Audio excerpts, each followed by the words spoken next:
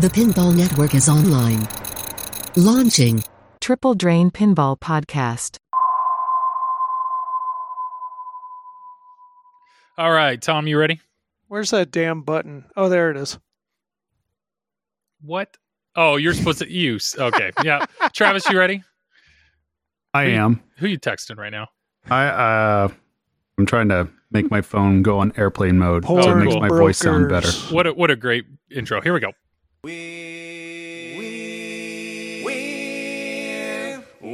three guys who like to talk pinball, so we came up with a clever name. We're Joel and Travis Scott who talk pinball, and we call ourselves Triple Drain, Triple Drain, Triple Drain. We're Triple Drain. All right. Well, hello, everyone. My name's Joel. We already did our introductions. You don't need to hear it again. Yeah. Hello, guys. How's everyone doing? Episode 10. We did it, Joel. We did it. Doing good. Yeah. No, episode 10. I know we already hit, the major landmark, which was episode 5. Appreciate all those emails and just the flood of pats on the back and everything. So, no reason to celebrate episode 10, but it is we're in double digits now. So that's I don't know. I'm excited about that. I think we're killing it. One few weeks at a time. We have no schedule. What are we doing? We're just I don't know. We're just three guys that like to play pinball and talk pinball. Yeah, we basically just wait until Tom's like, when's the next podcast? Because I think it's Tom. I think he builds and builds and builds, and he's ready to burst. He just can't go more than 3 weeks without talking about pinball. I say stuff. Yeah.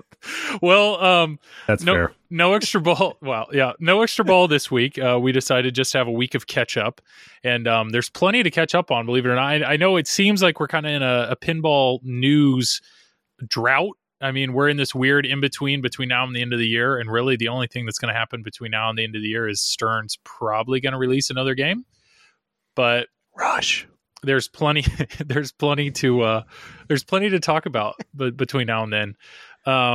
One thing that happened shortly after we recorded last was the two of you fools got on airplanes and flew to Florida. You both went to Free Play Florida because you're addicted to Whoppers. Yeah, tell us all about that.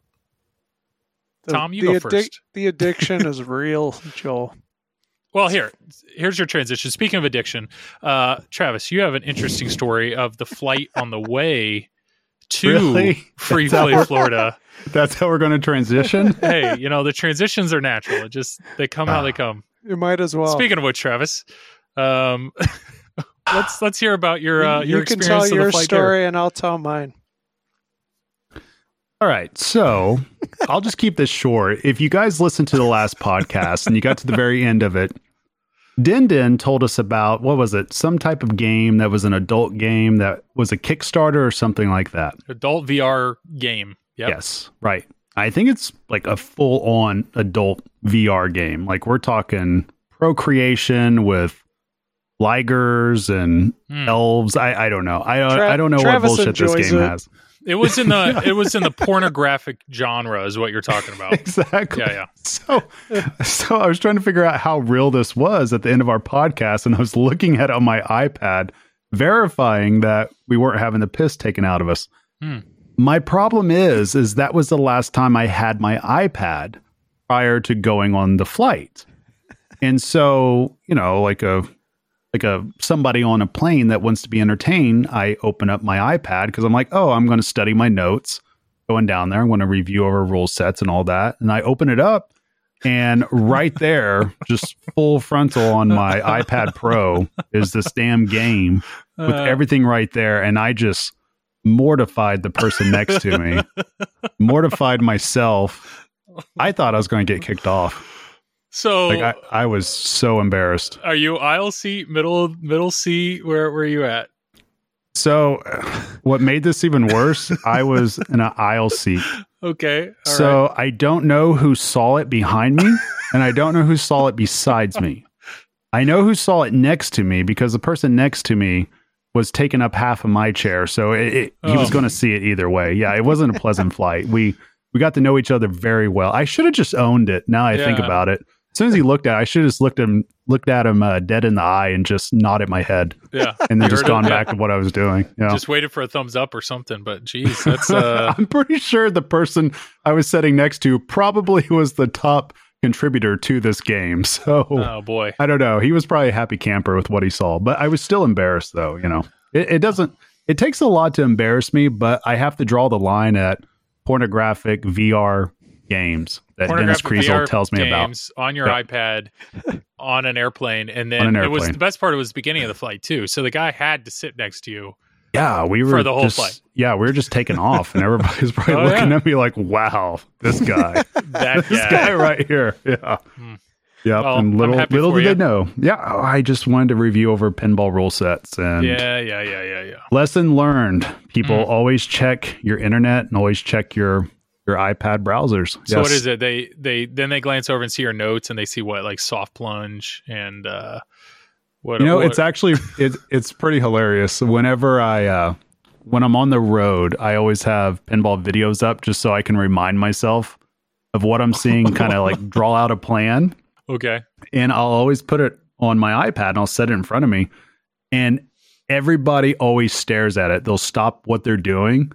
And I swear, more times than not, I'll get somebody saying, I didn't even know pinball was still around. Or, oh, I didn't even know that this was a thing. I mean, that's the cool part. You see a lot of people that aren't familiar with it. So, yeah, I mean, sometimes I accidentally show off VR porn games, and other times I spread the joy of pinball around to people. Yeah, it's kind of, How would you rate the game, Travis? It leaves a lot to be desired. Yeah. They didn't have all the animal types that you were hoping for. The demo did not work out so well. Yeah. Oh boy. Yeah, I'm good. So what's sad is I said, hey, Travis, I'm going to bring up your airplane story on the podcast, and Travis goes, well, if I have to share my story, Tom has to share his. So Tom, what? I don't even know yours. What is going on with you two? So his is worst. Oh, no. Before we left for Florida, I had downloaded a show off of Netflix.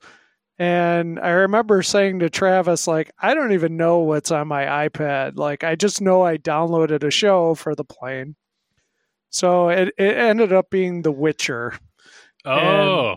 And have you seen it? It's a good show. It's a great show. Yeah. But yeah, definitely there's some very brutal murder and some, some skin. For sure. Yeah, there's a lot of skin, a lot of fighting. A lot of dangling skin. Let's put it that way. Yes. So, like, literally, I'm sitting there watching, minding my own business in the aisle, and all of a sudden, there's this 5-year-old or 6-year-old girl right next to me, waiting in line to go to the bathroom. So much worse than mine. We're going down a dark path right now. And, there's all this, like, just this. Luckily, it wasn't a skin part of the show, but there was some pretty gory battle going on. Yeah, it's her eyes lit up. I was a little embarrassed by that. I had to kind of turn it away. So wow, but, well done. Yeah, luckily, Mom wasn't looking at the iPad at the time. How dare you? Yeah. So what the lesson of the moral of the story for both of you guys, right? Is anybody that's listening to this podcast, just before you get on a plane, look at what's on your iPad before you turn it on. That's what I'm hearing. I don't know. I'm proud to call you guys podcasting partners. Way to be. Yeah. Well done, guys. Dang right. So that's your flight there. Both of you almost got kicked off, and then you get to Free Play Florida. So we're going right into tournament talk. This is I know some people probably fast forward this. Other people, this is what they love to eat up. But you guys were all in for those Whoppers. So yeah. So why don't you take it away? Tell me about your few days in Florida. Well, I'll tell you about our few days in Florida. Where do we start at? Tom, where do you think we should start? Try the beginning. Jeff Teal is getting butter spilled on him at Red Lobster. That was hilarious. There's a good spot to start. Yeah. Apparently, Canadians cannot handle their butter at seafood restaurants. That was a sight to be seen. And that was Free Play Florida. All right. What was our next stuff? Well, we could start with classics.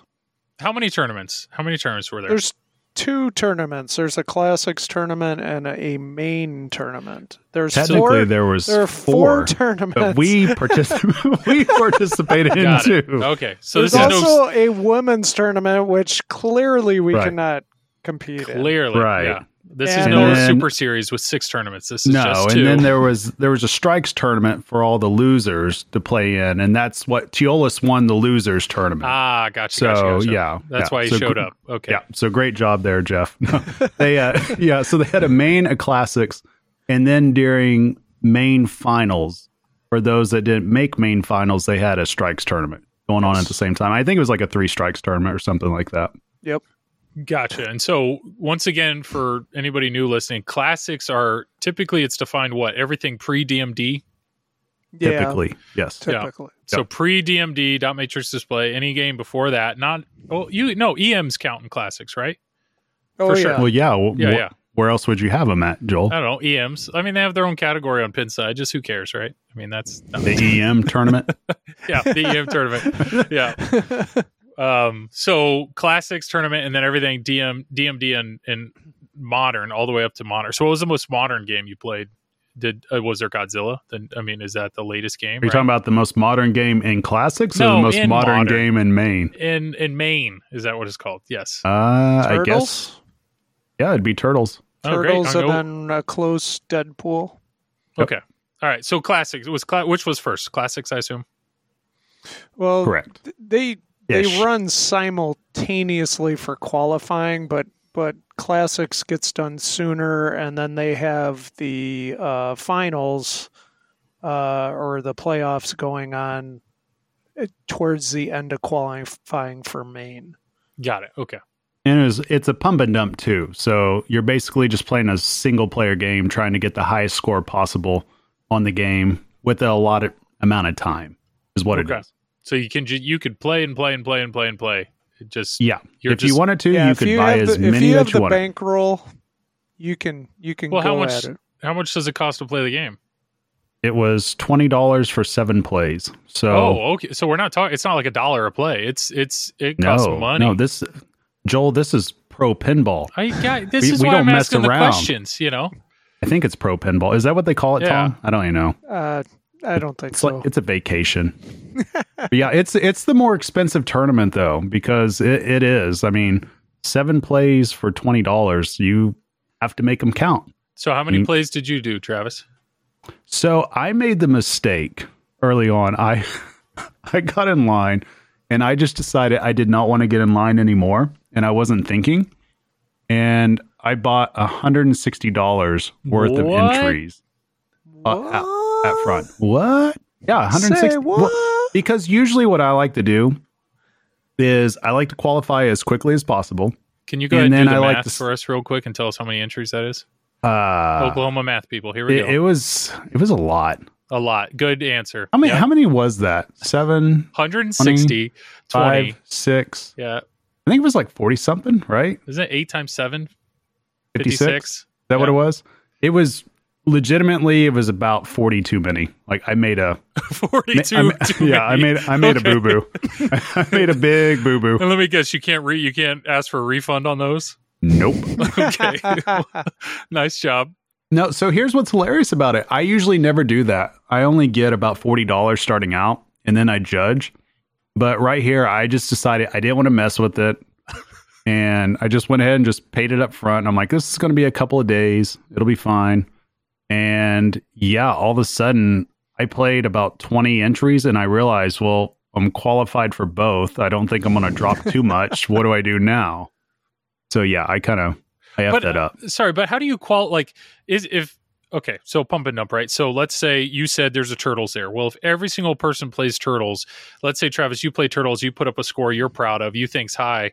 Theoretically, people could continually put up higher scores than that, right? At any moment. And then could you ever get kicked out of qualifications, or they like set a score that you have to hit to qualify?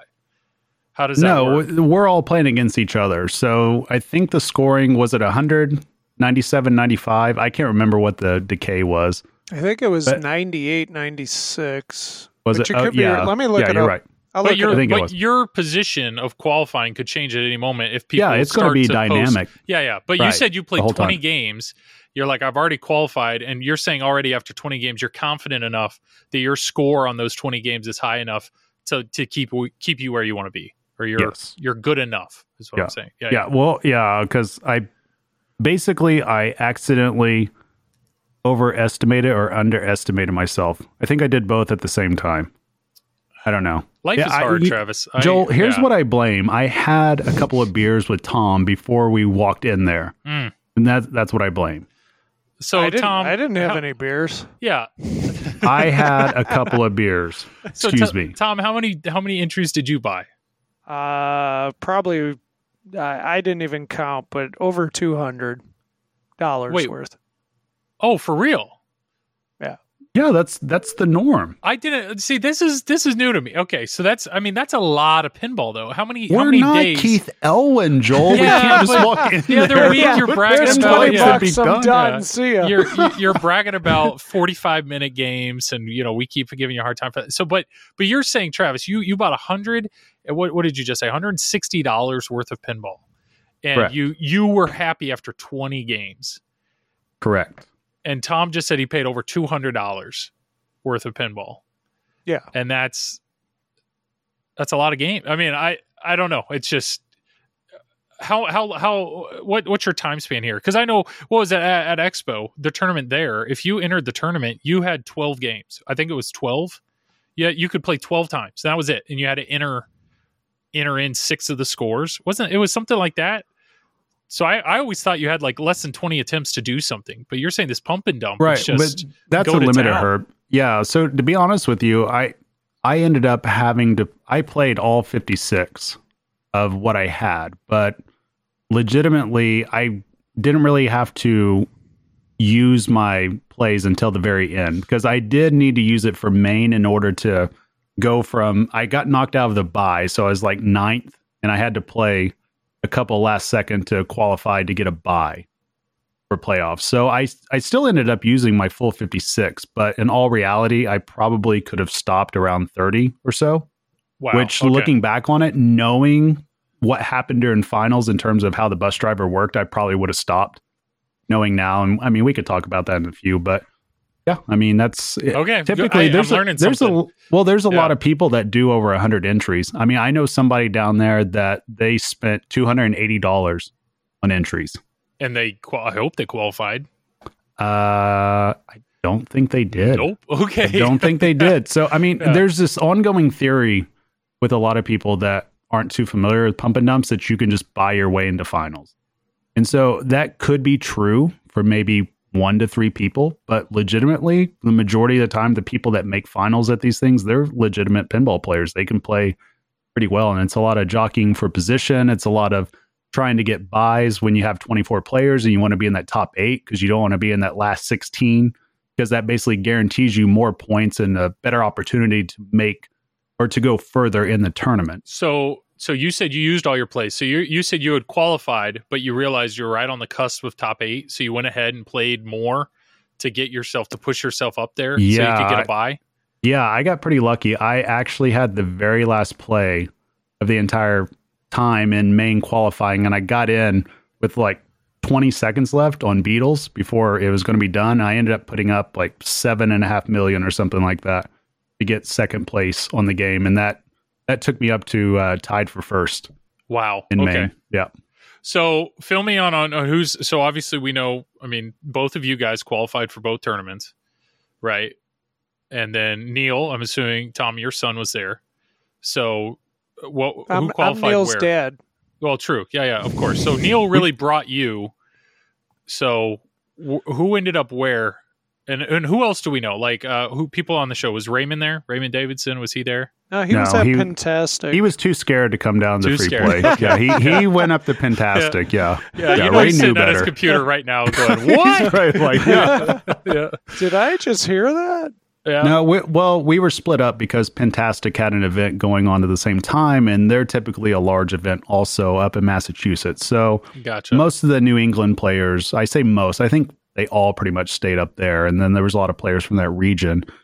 Whereas down in free play, there was a lot of players from down there, and then a few of us spread out because there's a few California players that came out also. So I mean, so like Carl D'Angelo. I'm trying to think of people. That No, have been he on. didn't show up. Derek Price did. Okay, and then the Yeah. weatherman Eric Johnny Stone, is that his Modica? name? Yeah, Johnny was there. Stone did not play. He had to work, but he showed up every now and again though Okay, Yeah. when he could, hanging out. All right. But Andy Rosa was there. Steve Bowden. he has a son. Andy Rosa has a son. Bob Andy Rosa Matthews. Jr., right? Matthews, Yeah, Little Rosa was not there though. Yeah, Bob Matthews. Steve Jeff Bowden, okay. Teolis. Who else? Jeff yeah, Teolis from Canada. Now that they let him in, he just never wants to go home. Is what it I sounds know. like. He's everywhere. Yeah.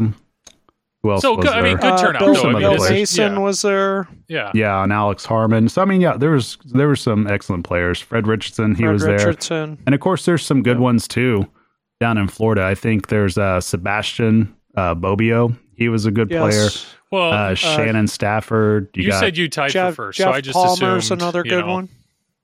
yeah. You tied for first. I just assumed the turnout was kind of slim or something. But what do I I bought know? my way into Yeah. finals. That's what it was. So- Nick Mueller as well. yeah, Nick Mueller. Yep. So you get in, so you qualify. So we don't have to go game by game or anything, but Let's it's go just game like by game. We can just kidding. we can talk about classics if you want to, because there's somebody on this podcast that's a total asshole, and I don't want to name names or anything.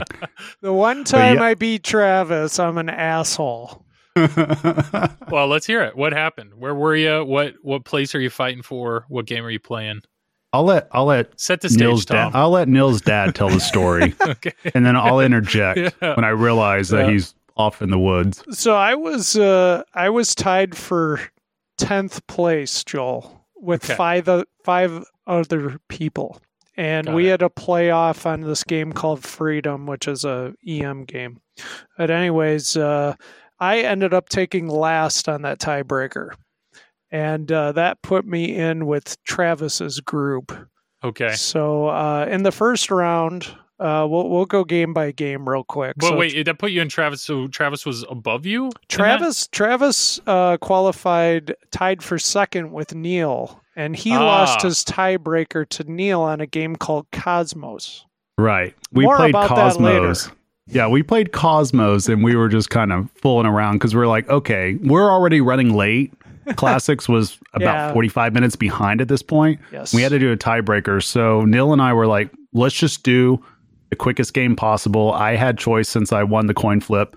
So I picked Cosmos because I'm like, I could either be an a-hole, we could do Swords of Fury, and him and I can play for an hour straight and just hold up the whole thing, or we can go as quick as possible. What I didn't know is apparently there was a 5-way dogfight on Freedom at the same time, and we ended up having to wait another 30 minutes anyways. But yes, I ended up Nice. losing to Nil on a tiebreaker, so that dropped me down to the third seed overall.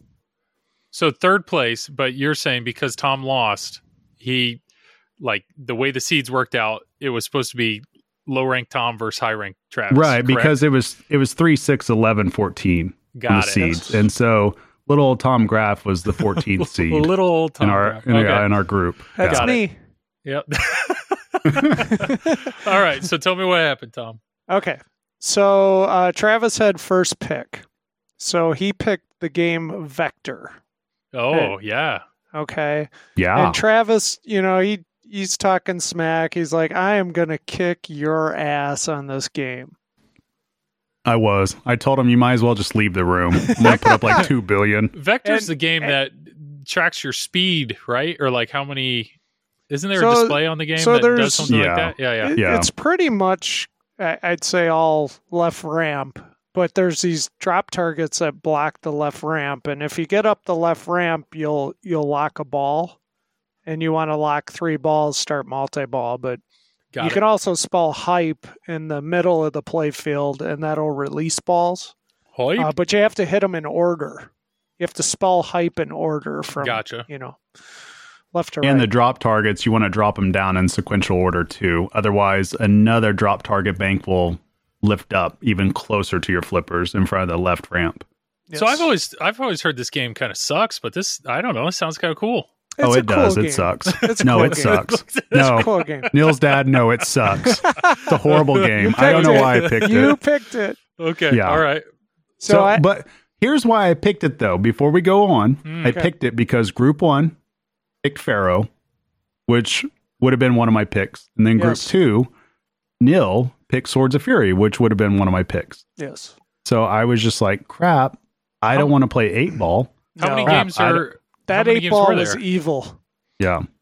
There was 6, I think. Oh, that's it? There's 7? only 6 games 6 in or this 7. tournament? Yeah, there's never many in Classics. Because it's usually only top 4. Okay. Yeah. So my choices were pretty slim. So you picked at that Vector, point. and you're ready so I was to like, annihilate Tom. Yeah, exactly. So let's hear how it all go came ahead, Neil's apart. dad. Proceed. Well, to make a long story short, Travis ended up taking last on the game, and I took first. Well done. Thanks. Yes, it was a great game. Purely based on skill, I had over I a assume. million, which I did not even have during qualifying. But Travis did set me up for some balls locked and everything. So. Oh, Yeah. so there's like... It's lock stealing. There's lock. Yes, Joel. Yeah. Yes, and everybody had fun stealing my balls continuously all game long. This game, I may have to Thank look you into to this game. Sebastian, Eric, and Neil's dad for that. I That's appreciate awesome. it, guys. My wife loves TNA just because of the lock stealing, so maybe I need to look for more games that have this. But so you picked Vector, poor decision. So what did that do? So you were the 3rd seed. You just lost to the 14th seed, right? Did it kick you out? Well, it's No, three. this three is where games. it got weird. It got weird it's right 3 here. games Yeah. around, and the way they had the whole tournament structured was that the person that took last got first pick of either their game or position, and then it went from 4th person to 3rd person to 2nd person to 1st person. Uh-huh. So this was a weird scenario. So we're all thinking Travis is going to pick the game.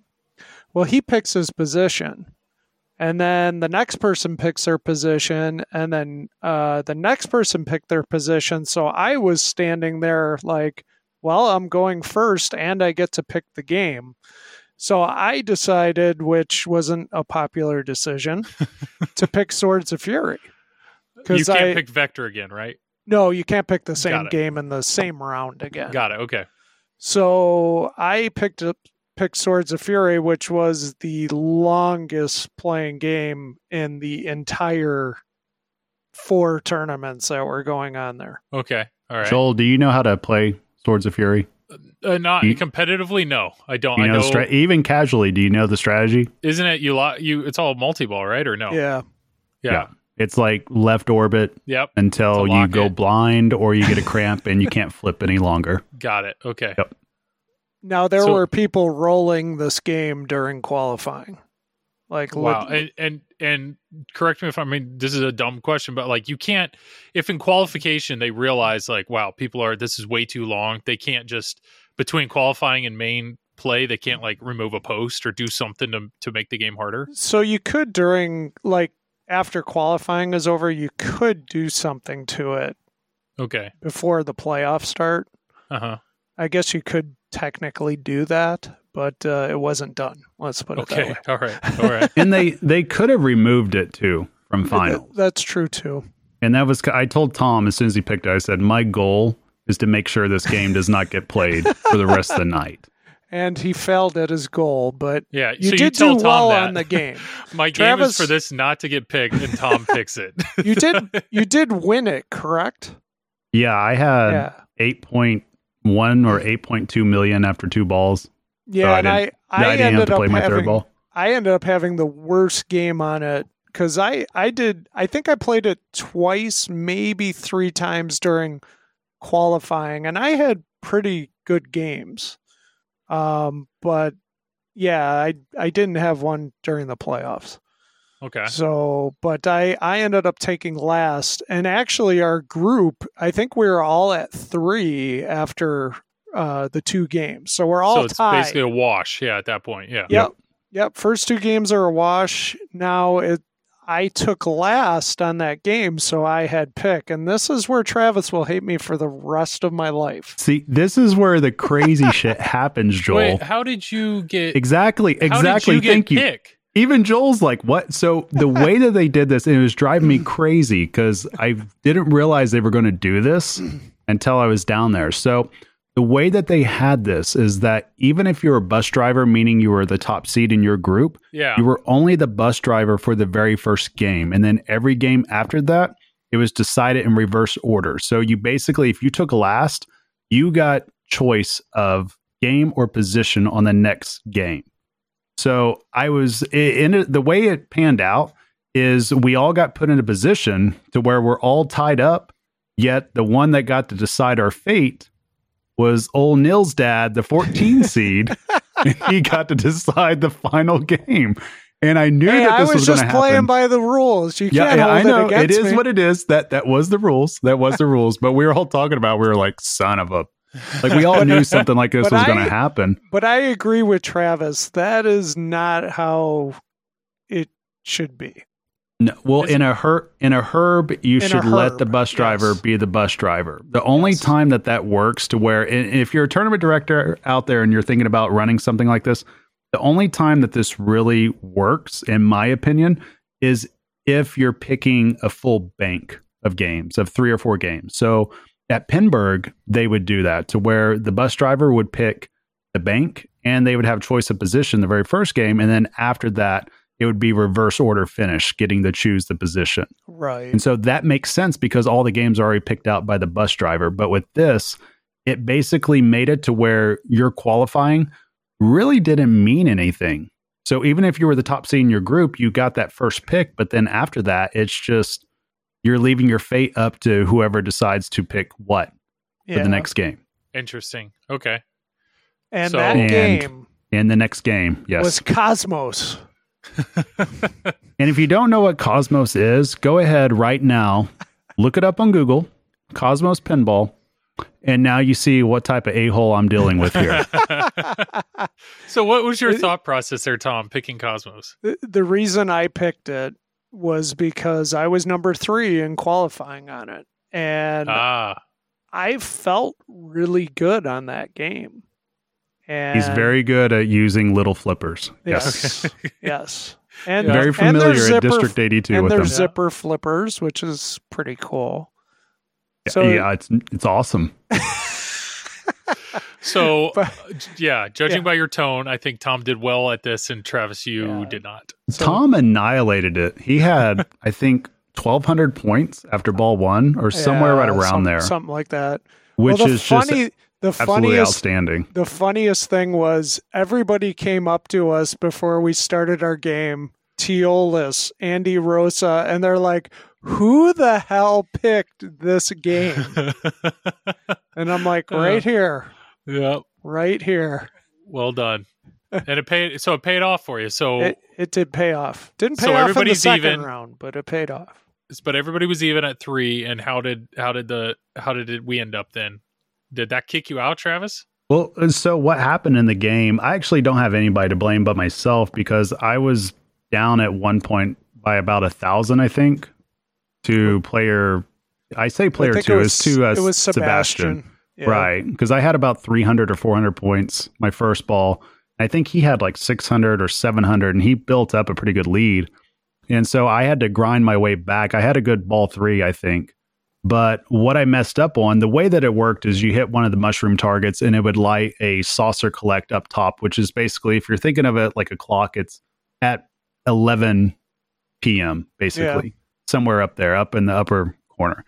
And it's hard to hit, but I had an opportunity to hit it 3 or 4 times and I just could not get control. I couldn't get it. And I mean, that one shot right there would have been enough to get me over the top because I think I ended up losing second place by 88 points. Yeah, it was 88 points total. Wow. So I think second place had 2,300 even, and I had 2,212 looking at it, and Tom had 2,812. So no one to blame but me and a little bit of Tom, but mostly me. So what does that mean? Does that mean you're out? You're kicked out? Or how does... Yes, Joel. His classics tournament is done. Yep. I was done. I was 11th place. Joel, here's the thing. In classics, I've gotten to where I can qualify high. I did this at Clepen to where I was the 1 seed overall there.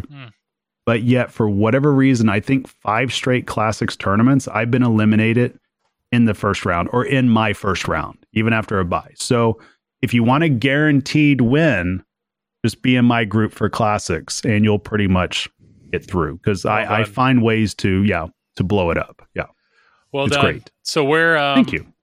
So 11th place. So I'm assuming no money for you. No, I think I got 75 or 85, something like that. Oh, yeah, it wasn't bad. How many people were in that tournament? 100. Oh wow, okay, 20 something. Still okay. 125. I don't know. Classics usually has a pretty good amount. There was Might have only been 105. there was only 90 in the classics. Oh, really? Oh, I'm thinking main. Never mind. The main Sorry. was there was more. So Tom, You're right. where did you and Neil end up in the tournament? So I wasn't in Neil's group. I was in Andy Rosa and Sebastian's group. They ended up beating me and moving on. The funny thing was the whole thing was streamed and like I played terrible. So I got eliminated. Neil was playing phenomenal. And he ended up in the finals. It was Andy Rosa, Sebastian, and Alex Marino. And Neil and Alex were tied for first after the 3 games and finals. And then Neil had pick, and he picked Swords of Fury at 1 o'clock in the morning, Travis? It was late, but hey, I had 2 beers in my hand, so I was all for it. And then Neil crushed Swords of Fury, and the rest is history. He ended up winning classics. And it was like his birthday, wasn't it? It was his birthday. Well, technically not at that time, but still the day of. Yeah, it was. That's fantastic. So he was totally on a high from that. Yeah.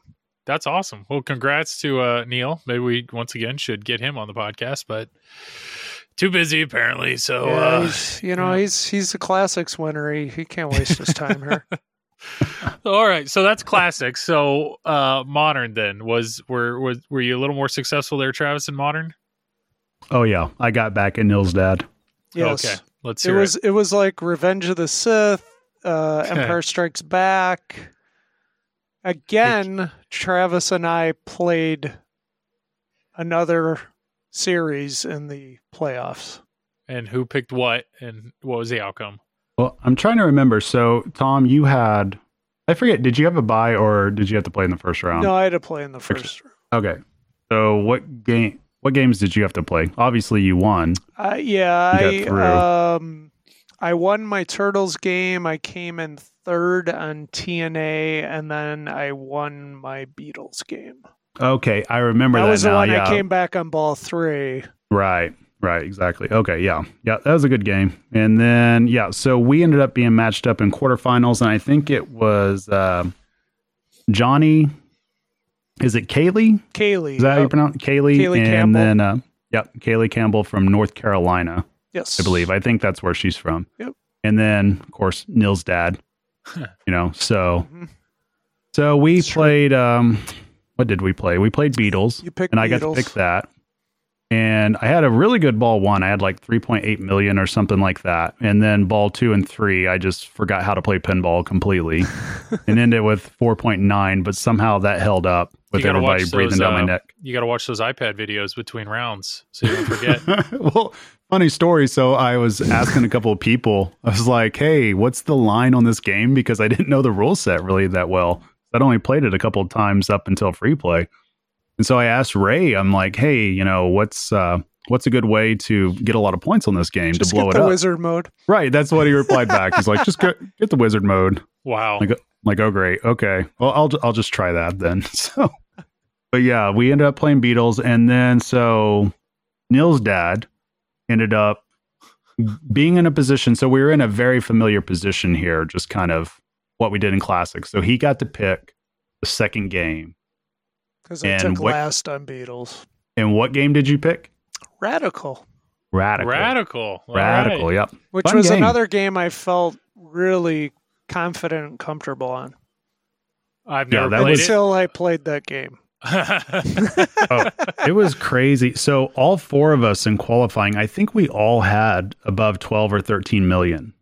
on it in qualifying. And I only played it a couple times, but I felt really good on it. I had but 21 million on it in qualifying. Yeah, Tom just annihilated it. And I think, so did Johnny have the 40 million, or was that Andy Rosa that had 40? Somebody had 40 million. I know Bowden had 43. He had a big score on it. Maybe Johnny had like 15 to 18. Anyway, so everybody was doing pretty well in this Radical, and it had the ROM on it, of course, to where it makes it to where your jackpot's worth 4 million or whatever that's called. So we ended up playing it, and lo and behold, we probably had one of the grossest Radical games in the history of competitive pinball. It was terrible. Nobody got the multi-ball. We were all really bricking shots. We all tried to get dialed in on certain shots and just made dumb decisions, like all of us across the board. And I think somehow Kaylee ended up winning it. Right, with 4.4 million, and I squeaked out a second place with 3.9 million, about 100,000 ahead of Johnny. And pretty much all Johnny needed to do was hit like one shot, and he would have been fine. And that would have changed things up a little bit. Yeah, so it was a comedy of errors, that game. Nice. Pretty much. So at this point, I'm pretty much out of it. Okay. Oh yeah, and then that's when we went to Deadpool next, wasn't it? Yes, and I forget, did you pick that, or did you? I picked it. Okay, so yeah, he picked Deadpool, and then I remember that Kaylee absolutely blew it up. Round before. Was it the round before, or was it on ours? The round before, ours, she had like 900 million on it. Right, but on ours, she had above 500 million after ball one. Oh, yes. And then that's when Lightgate happened. Lightgate, okay. Oh, yes. Yeah. So I got up. I was player 3.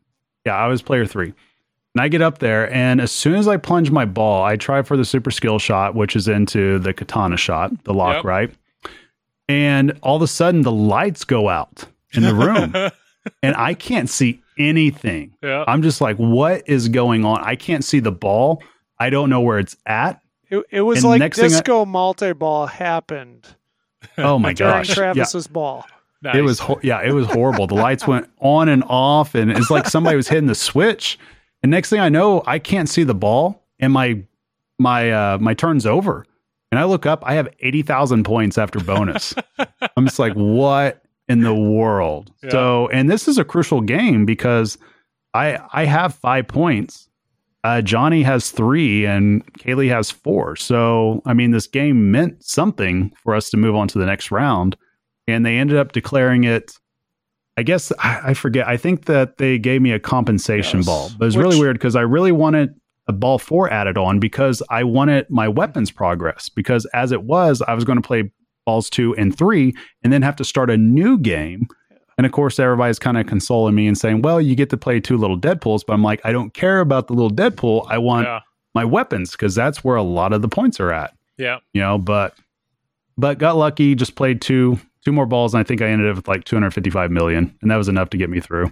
So you won it, even though you were good. It took second, but it was enough to get through. Yeah. That's great. So Tom, you're the one over there flipping the switch, I assume?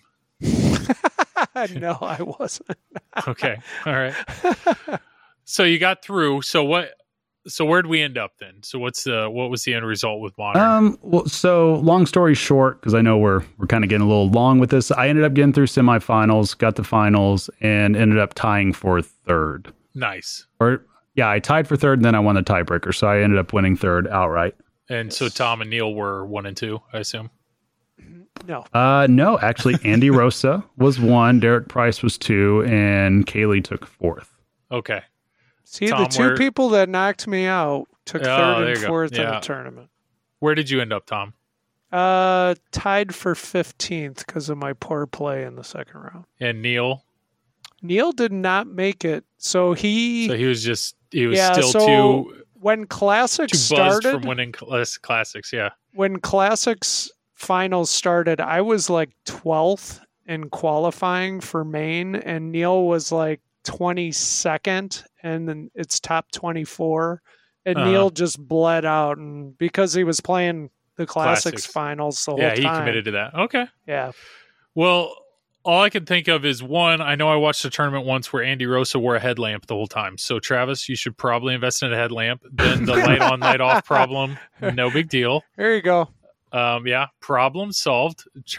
Wow, Tom is showing us a headlamp. Of course, you would have a headlamp. Yeah, Of course.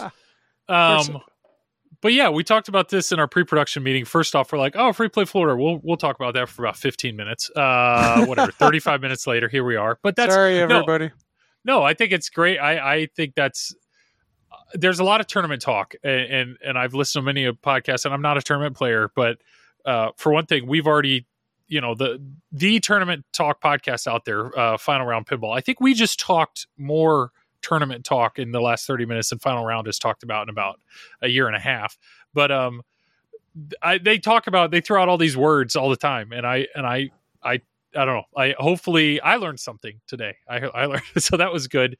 And I also heard, that Tom's a dick, and apparently Cosmos is not the game to play if you want to still have friends. And I got to find one of those. If you have one for sale, hit me up. Yeah, and Travis apparently needs to buy a Vector so he can actually back up his trash talk. I will never stop talking trash. Got it. Okay. Well, speaking of trash, this is a terrible transition. No, trash. Tom, recently you sold 2 pinball machines, and that is you correct. Bought a pinball machine, and Travis happened to also buy the same pinball machine. So on the count of 3, go ahead and say the machine at the same time, and in unison. It'll be really cute. 1, 2, 3. Thunderbirds. You're the worst. Speaking of Thunderbirds, apparently we actually had somebody emailed Tom, was it? Somebody emailed one of you and said they were a little upset about our Thunderbirds conversation last round because they actually liked the game. So I thought that was funny. But it was David Dennis. Oh, okay. Yeah. But anyway, so Beatles. You Beatles, guys, yes. You both played Beatles. Travis, you said you had not played Beatles much before Free Play Florida. What was it about playing it at Free Play Florida that made you say, I actually want to buy this pen? It's a fun tournament game. I mean, the rule set is pretty simple, but yet it's something that's challenging. It's easy to learn, hard to master. So it's something that you have to put together. It's just hearing the music, seeing the sounds. I like the shots because it's kind of like Sea Witch with some small nuances to it now, thanks to, I think it was George Gomez that made some of the changes. And I think who's on software, I think it's Dean Grover that's on software. So I'm very impressed with how the game played overall. And I was just pleasantly surprised. I had less than 5 games on it total before free play. And I just found myself taking extra plays on it during the tournament just because I just felt like playing it. Like I wasn't even trying to get a high score. I was just having a good time. And then it was funny because at the very end of the tournament was when we could actually hear the sound.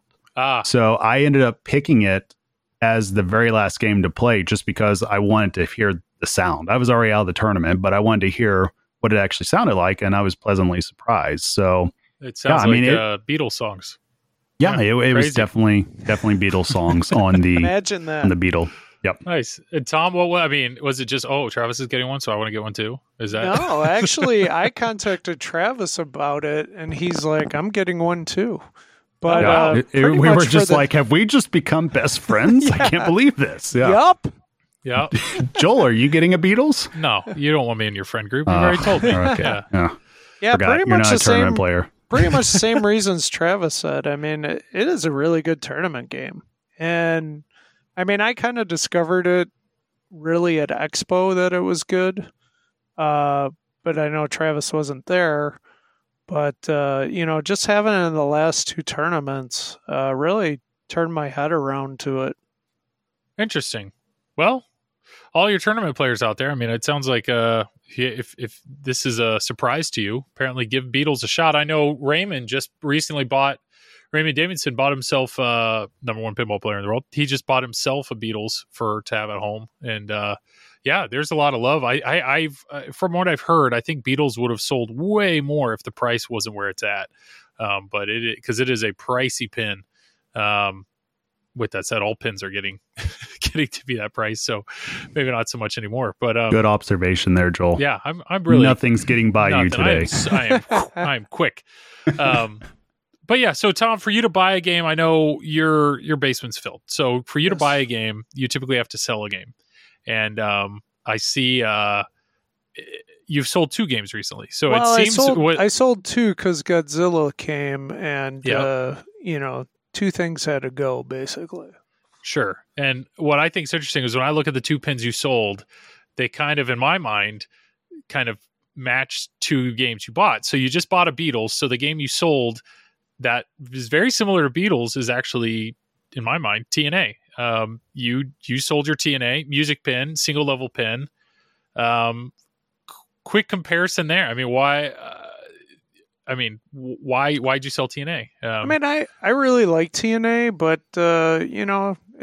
I've had it for 4 years, and I pretty much know the game backwards and forwards. So I just didn't see the reason to keep it around anymore. Okay, and so makes sense. But the surprising thing here is the other pin you sold, and the reason what I'm going to say here is we're going to transition to our current view of the top 10 Pinside list, and this is actually a very unique situation because all of us have played Godzilla. Tom owns Godzilla LE, of course, Elitist, and I am currently borrowing a Godzilla Pro, and Travis is playing the heck out of the Godzilla that he has near him, and it's we all are like in love with this game. This game is incredible, and if you look at the Pinside Top 100 as of November 29th, Godzilla's number 1. That's not unheard of. Most new games, the LE buyers, Tom being one of them, is quick to 10 out of 10 in every category. This is the best thing that's ever happened ever. So it's not uncommon for the newest game out to be the number 1 game. But what I would like to discuss is the number 2 game. Well, what normally is sitting at number 1 is Medieval Madness.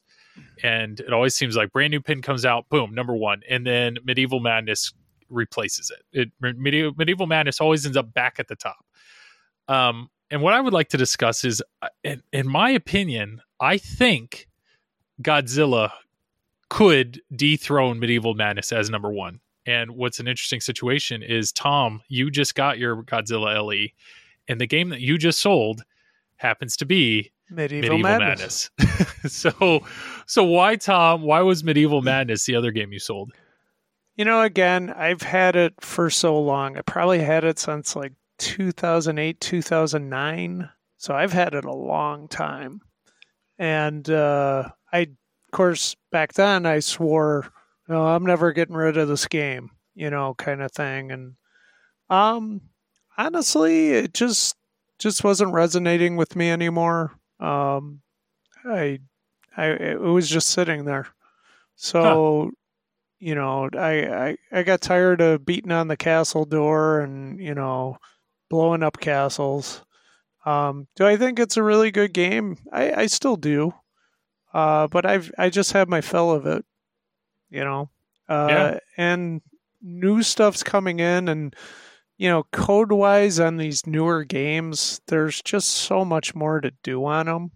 And being in the home environment, I just, you look at Medieval Madness, you look at Godzilla, and something had to go. Certainly I could have sold some other games in my collection, but there's other stuff I wanted to keep around. I think that's a fair statement. I don't know. I thought that was really unique because in my mind, I asked, why is Medieval Madness number 1? Why? And maybe before I give my explanation, Travis, I was about to go to Travis, but Travis just gave me the finger and had to go get another Mountain Dew. Well, sure. Tom, why is it that Medieval Madness has reigned supreme at the top of the list? What is it about that game that keeps it at number 1? It's a cool game. I mean, you have the castle for one thing. I mean, it's probably one of the best toys in pinball. You got the gate in front of the castle, and then you have the you have the drawbridge, and then you have the gate, and then shooting in there, the castle explodes. It's an awesome toy, and then the humor of the game is fantastic. So Travis apparently forgot how to sit on a chair. He I think I just broke my chair. Oh Lord, he went and got. I just broke it. He got his. I was He's got wondering his why you were Mountain Dew. laughing. Oh, Diet Mountain I Dew. thought he was Okay. laughing at me. Yeah. No, I accidentally snapped my arm to my chair and I fell off. Oh wow. Okay, we're good. We're Yeah. good. Sorry, Once guys. again, reasons why we need to have video. But My God. But Tom, okay, so maybe let's see if Travis, you can add anything to this. The question is why is Medieval Madness, or why has Medieval Madness reigned supreme at number 1 for so long? And Tom said it has probably one of the best toys ever and humor. Yes? Yep. Is that all those it? things? Well, that, and it's easy to play. Okay. I mean, Easy to you play. can make it super hard by waxing it down and getting the pitch higher, but overall, I mean, it's one of those games to where, again, you can explain the rule set in 30 seconds and you can tell somebody brand new, if they come up to the pen, you're just like, hey, shoot it up the middle. Yep. Hit the castle all day long, catch it, and hit some other shots, and eventually you'll start some multi-balls. I mean, that's really the crux of the whole rule set on that, is if you hit the same shot multiple times, then you'll light a multi-ball at that saucer or whatever you want to call it. So something like that, it's just easy for new players to understand.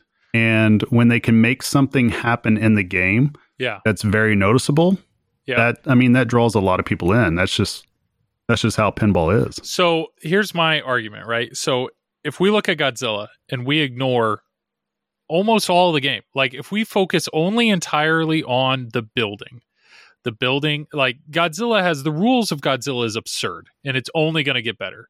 There are so many different multi-balls. There are so many unique shots in that game, and that's awesome for us pinball people. But if we look from a novice level and we look only at that building, you just said in Medieval Madness, all you have to do is hit that, you hit it enough, boom, drawbridge comes down. You hit it enough, boom, the gate goes up. You hit it up the middle, boom, you blew it up. You happen to hit a little bit to the left of that, you can get to a multi-ball. Like, it's super easy to explain to a novice person. But the building on a premium or LE of Godzilla, you can do the exact same thing. You can tell a novice person, hit that building enough. What happens? It lowers down. You hit that enough, again, you're going to see the balls lock on top of the building, and you hit it again, and boom, you're in a multi-ball. Like, I think we may have finally found a mech that, in my mind, can potentially compete with the Medieval Madness castle. And that is huge. I think that's huge to have in a game that I think why are we pointing to Mountain Dew? That's fair, Joel. Oh, that's fair. Okay. But that's my, like, I have the Pro, and unfortunately the Pro doesn't have that. It doesn't have the raising and lowering mech. But the Pro is really showing me all these other things about Godzilla that are incredible, that are really, really neat and fun. And I don't have to get into those, but just focusing on the building alone, there, in my mind, I think there might finally be a mech that can compete with the Medieval Madness castle. And it's just as easy to explain. It does just as cool. Like, it may not blow up, but it raises and lowers. The multi-ball's right there. It's easy to explain. It's all right there in the building. And then Tom, you had mentioned humor. I don't know about you guys, but they really went all in on campiness. And yeah, Godzilla's hilarious. Godzilla is so pretty funny. And to be honest, most of the time in code, it's only at 0.81 right now. And there's going to be plenty of rules. But what typically ends up being added, like, what are the main things that are added towards the end of the code? It's typically more light shows and more clips, like more video clips or more sound clips. In my mind, I think the humor level of this game is only going to increase. Like, I think they're only going to add more content. And so, I mean, Deadpool's hilarious. In my mind, I think Deadpool is a hilarious game. That may be one of the funnier games out there. But I am really surprised with how much fun I have with Godzilla. And, like, my brother-in-law came over and, like, he was laughing at the game, and while I'm playing, looking at the clips and stuff. So in my mind, what is it about Medieval Madness? You said it's the mech and it's the humor. And I just personally think Godzilla can go toe to toe with that and might actually stay at number 1, if not top 3. Okay, my wife, who doesn't play pinball at all, played Godzilla and she liked it.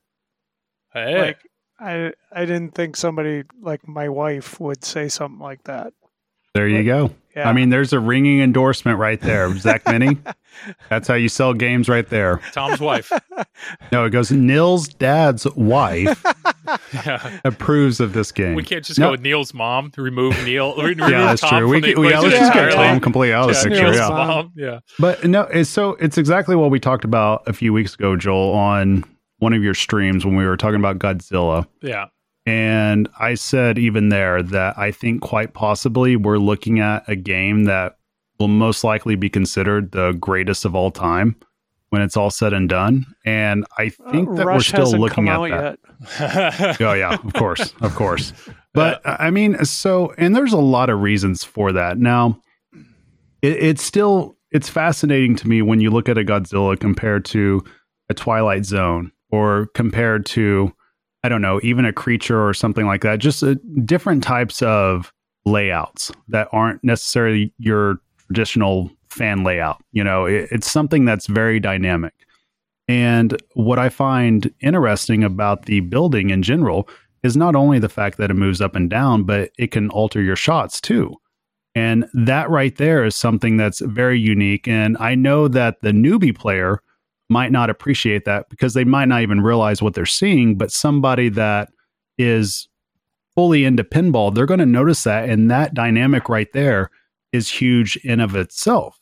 Yes. And then on top of that, whenever I got a chance to play the premium and whenever I saw how the balls get locked up and just the sound going off with the Blue Oyster Cult, Godzilla song and all that, it added to that atmosphere. And it was just, when we talk about pinball moments, that to me is a pinball moment. And for me personally, after destroying the castle several times over the course of my pinball career, for me, I'm more excited to see the building than I am the castle. And a lot of that is not just the mech itself, it's everything that's included with it. It's the sound, it's the music, it's what happens right afterwards, because you know if you destroy that building, something good's going to happen and you end up getting a lot of shots lit.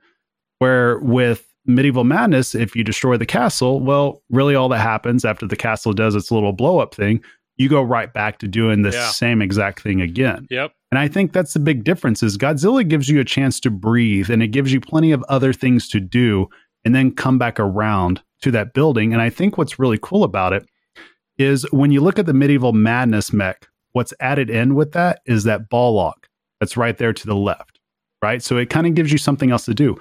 But with Godzilla, you have that Magna Grab or whatever it's called, you know? And so there's something right there that's kind of added in with it that may not be attached to it as it was in Medieval Madness, but you still do have to utilize the building in order to get it back there anyway. So I really like how that is. And there's just, I don't know, there's just a lot of stuff added on with it that really brings it together. And for me, it's a good experience that I don't think is going to get old anytime soon. I'm with you. And what surprised me when I saw the initial stream and I was like, oh wow, he put this crazy mech right up the middle. Like, okay, am I going to have to destroy this building every single time I play? Like every single time you play Medieval Madness, you are focusing on destroying castles. Like that is a key aspect of the game. The reality is the way that Keith has coded this game, like that's just one multi-ball. There's so many other multi-balls in the game. You don't have to prioritize that first, or you may not even do that. Like it's not the main focal point of the game.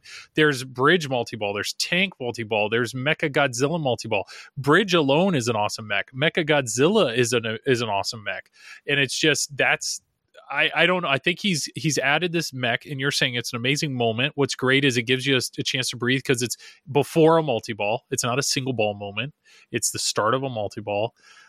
What, Travis? You actually just hit the nail on the head right there of why that this should be the number one pin and why it most likely will stay. Because the big difference between Godzilla and a lot of these other pins is that if you really break down the different areas of the Godzilla playfield, each has its own little ecosystem of something to do. Yeah. And it's always interesting. It's not boring. Like the left side with the floating flipper, not boring. The right side with the pop bumper and the scoop, even though I hate scoops, but this actually makes sense where it's at. It's not boring. It's a fun shot to hit.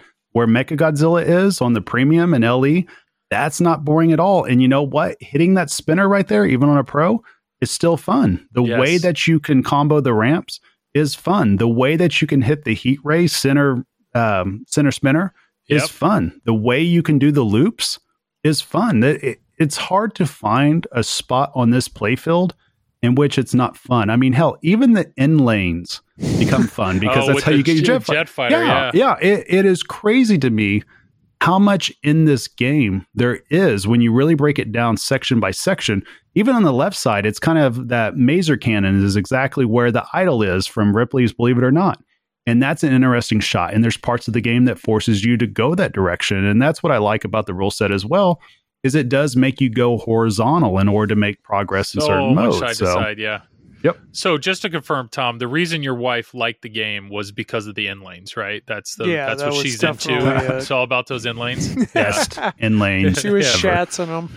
Yeah, that's well. Hey, there's something. I'm pretty sure there's something in the game, or at least there's something coming to where you need the shats to the right inlane. I read right? a rule. Yeah, if you start a mode or you change your city by shatzing through the right inlane up into the scoop, it's worth something extra. Like something stupid like that. That's physically possible. Apparently, yeah. Apparently, you can, or maybe it's something like that. It's you have to shats through the right, or maybe it's the opposite. Maybe you have to shats through the left to start the maser cannon, or I don't know. It's something like that.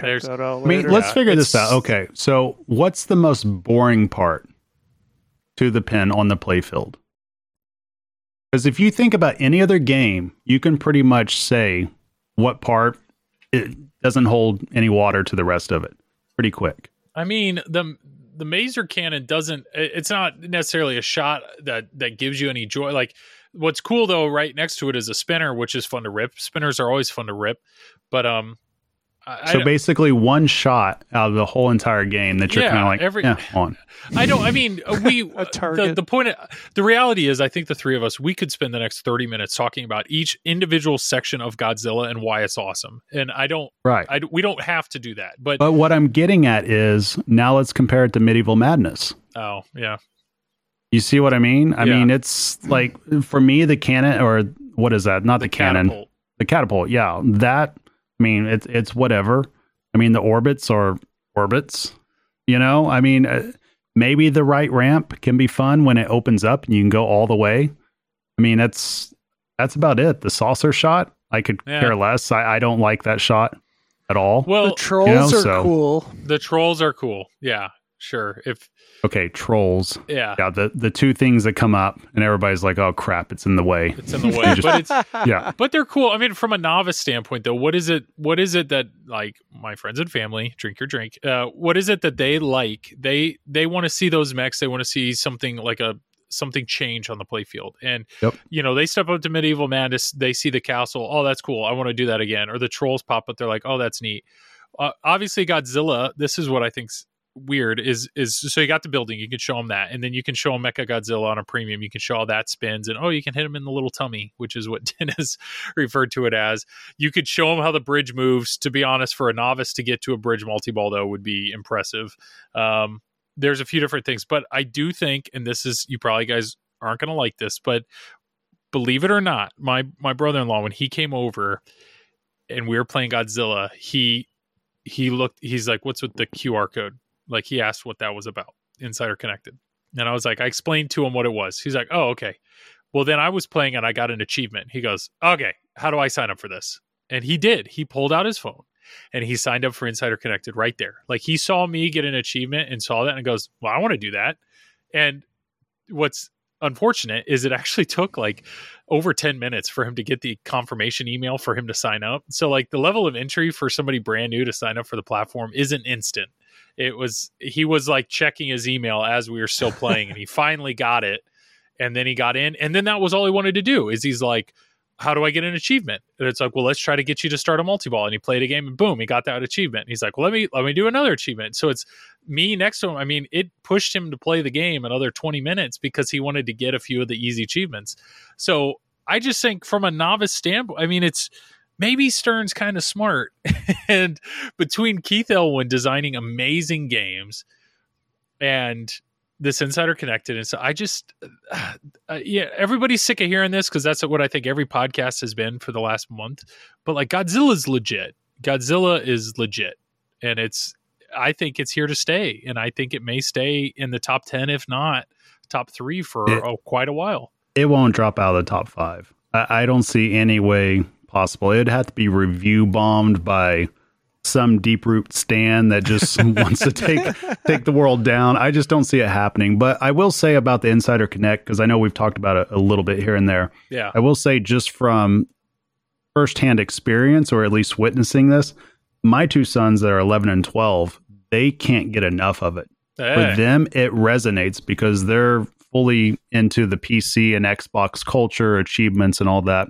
And when they see something like that, what I've noticed, and I haven't pushed it on them, they're figuring out the rule set along the way, and they're talking about it, and they're like, okay, how do I do this? Or how do I do that? And that's one of the things that's kind of like a side effect of, and I'm sure Stern planned on this, of achievements themselves, is that it forces you to explore different parts of the game that you otherwise might not think of if that achievement wasn't there. Yep. So, I mean, that's definitely a good side effect. And I find that even my kids, they're enjoying the game a lot more. And that's another big reason why I decided to get a Beatles, because it's supposed to come with the Insider Connected also with achievements and all that. So nice. I'm very interested in all that for sure. So Tom, I'm assuming you know this. So currently I'm having my basement. It's all the drywall's hung. It's currently being mudded. So I'm actually sitting in my unfinished basement area. All my games are surrounding me, but they're all folded up. They're all wrapped up, folded up. So I haven't actually played anything in like well over a week and a half, but they just dropped all the new code for all the other games. So like Deadpool, Turtles,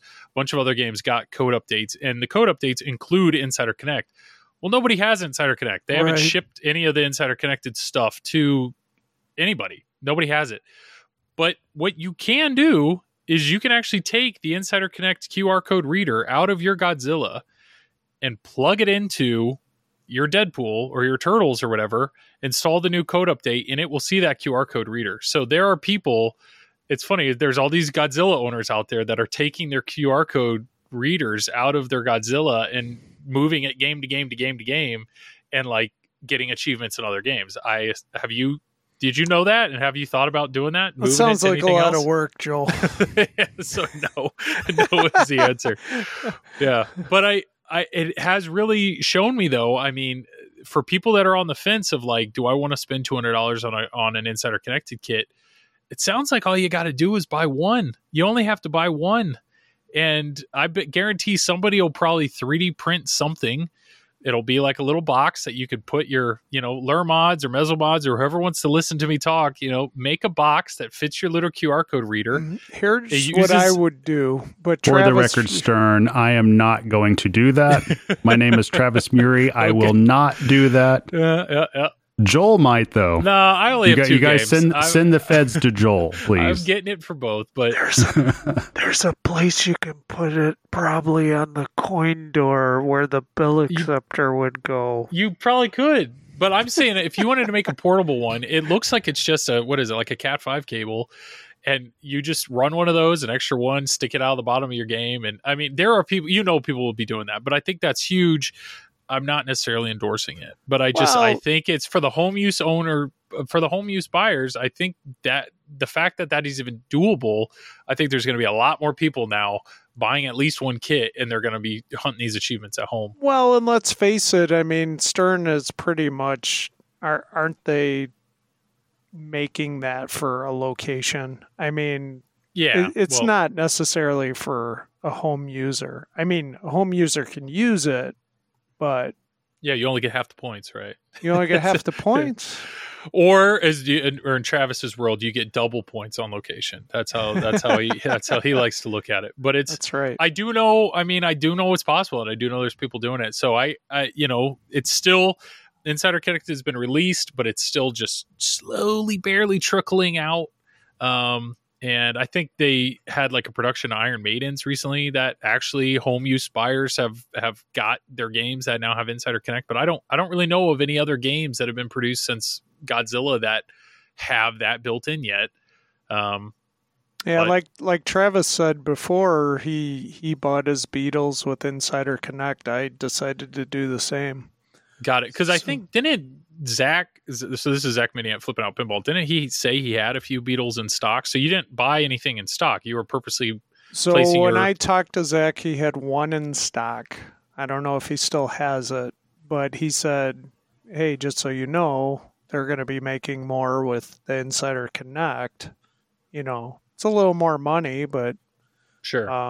yeah, I just decided to go with the Insider Connect one. And when are those being made? Are those this year or next year? I don't know. Okay. Pretty soon, I'd hope. Yeah. Well, I'm isn't it- assuming, I think within the next couple of months. yeah. But But I'm is not there a positive, price? but I think it is.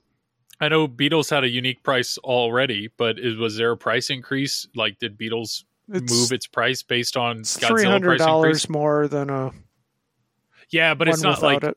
what was it? They were showing like Turtles and Mando and all the other pros are going up to a Godzilla Pro price come January 1st. I mean, pricing is pricing. I think we're going to find, just like we talked about in the last one, it's going to be dynamic okay. across the board All now that a lot of these distributors are figuring out that they're not getting the allotments that they thought that they were going to get. Sure.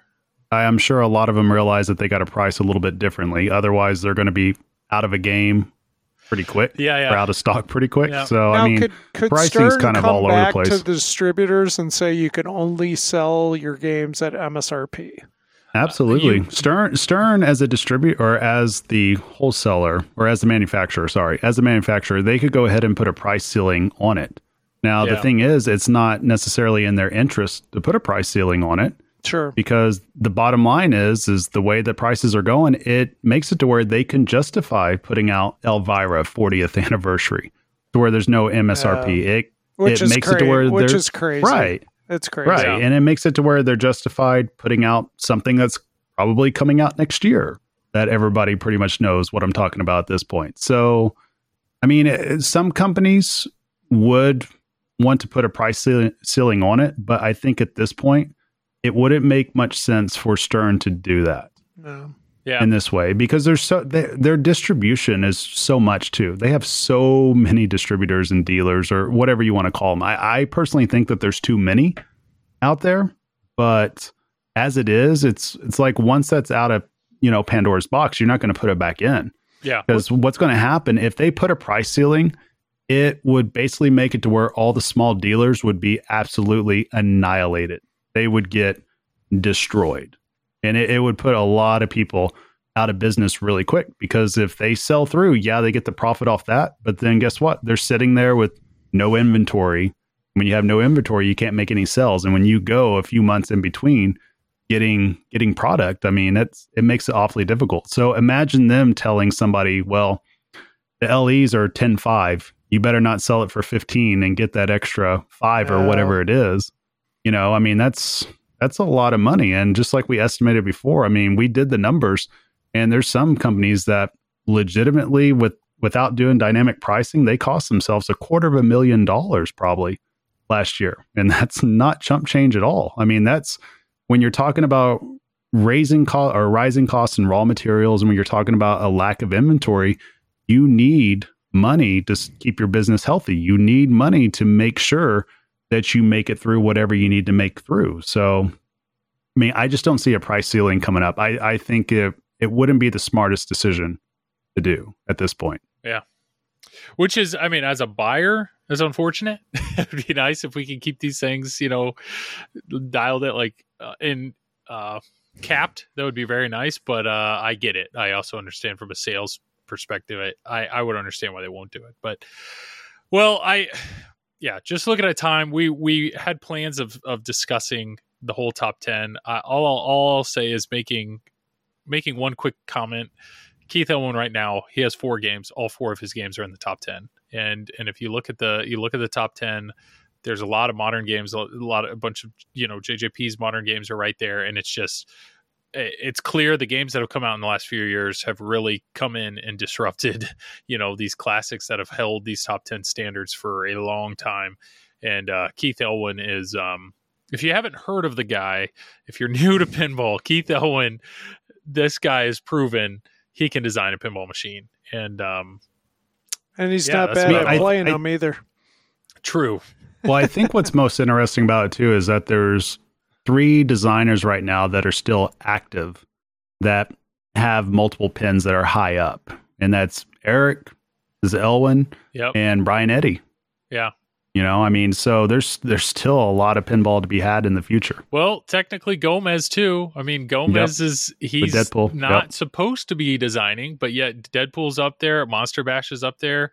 I mean, Lord of the Rings is up there pretty high. Like Gomez knows how to design a game. So if we're looking at that, who are these designers that are really crushing it? It's Brian Eddy, Eric Minor with JJP, Keith Elwin, Stern, and Gomez with Stern. So pretty crazy stuff. I have no transition, but one of the things I don't know whose idea this was. I think it was Travis's Neil's idea. dad. Neil's dad. Neil's dad's was idea. Tom's idea. Yep. We're talking music pins, and so Travis gave us homework and said, "Hey, come prepared." No, that was me. Who gave us idea? Okay, jeez, that was Tom. Okay, Tom did. Tom gave us homework. He wanted us to come prepared for a list of your top 5 music pins, and then we were discussing how do we share this. And we decided, okay, let's just go around and list out the music pins or the bands that we think would make sense to have a music pin. And maybe collectively, the chance of this going well is very small. But maybe between the 3 of us, we can somehow agree on what we feel are 5 bands or pins that would make sense to make as music pins. And you can't do pins that have already been done or rumored to be coming out, like Rush and Queen. Exactly. Well, Queen has already Queen's been already built, been out technically. It's already been set. And then yes, one of my honorable mentions, it makes sense. Rush, it's not confirmed, but it is pretty clear it that better be made. There's I'm a good kicking chance everybody's ass. the next Stern pin is going to be Rush. So, believe it or not, the list that I'm most interested to hear is actually Travis's. So, Travis, let's start with you. No, never mind. Screw you, Tom. This is your game. Tom, we'll start with you. That way we can end on whatever insanity Travis brings to the table. So, Tom, what do we got? What's your? All right, what's your I'm list? gonna go 5. Loser kids, please come save me. Please, I'm a free agent. Please.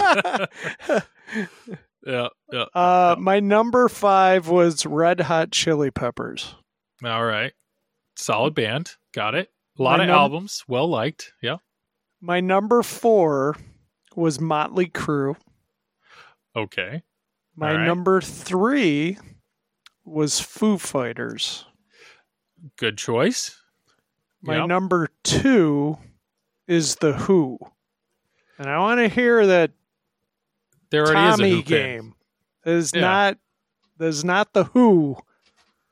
That is the theatrical version of Tommy. So I want The Who band. Okay. All encompassing. Yeah. Which band? The Who. Got it. Okay. I see what you attempted to do there, Travis. And my number 1. I just like hearing him say The Who.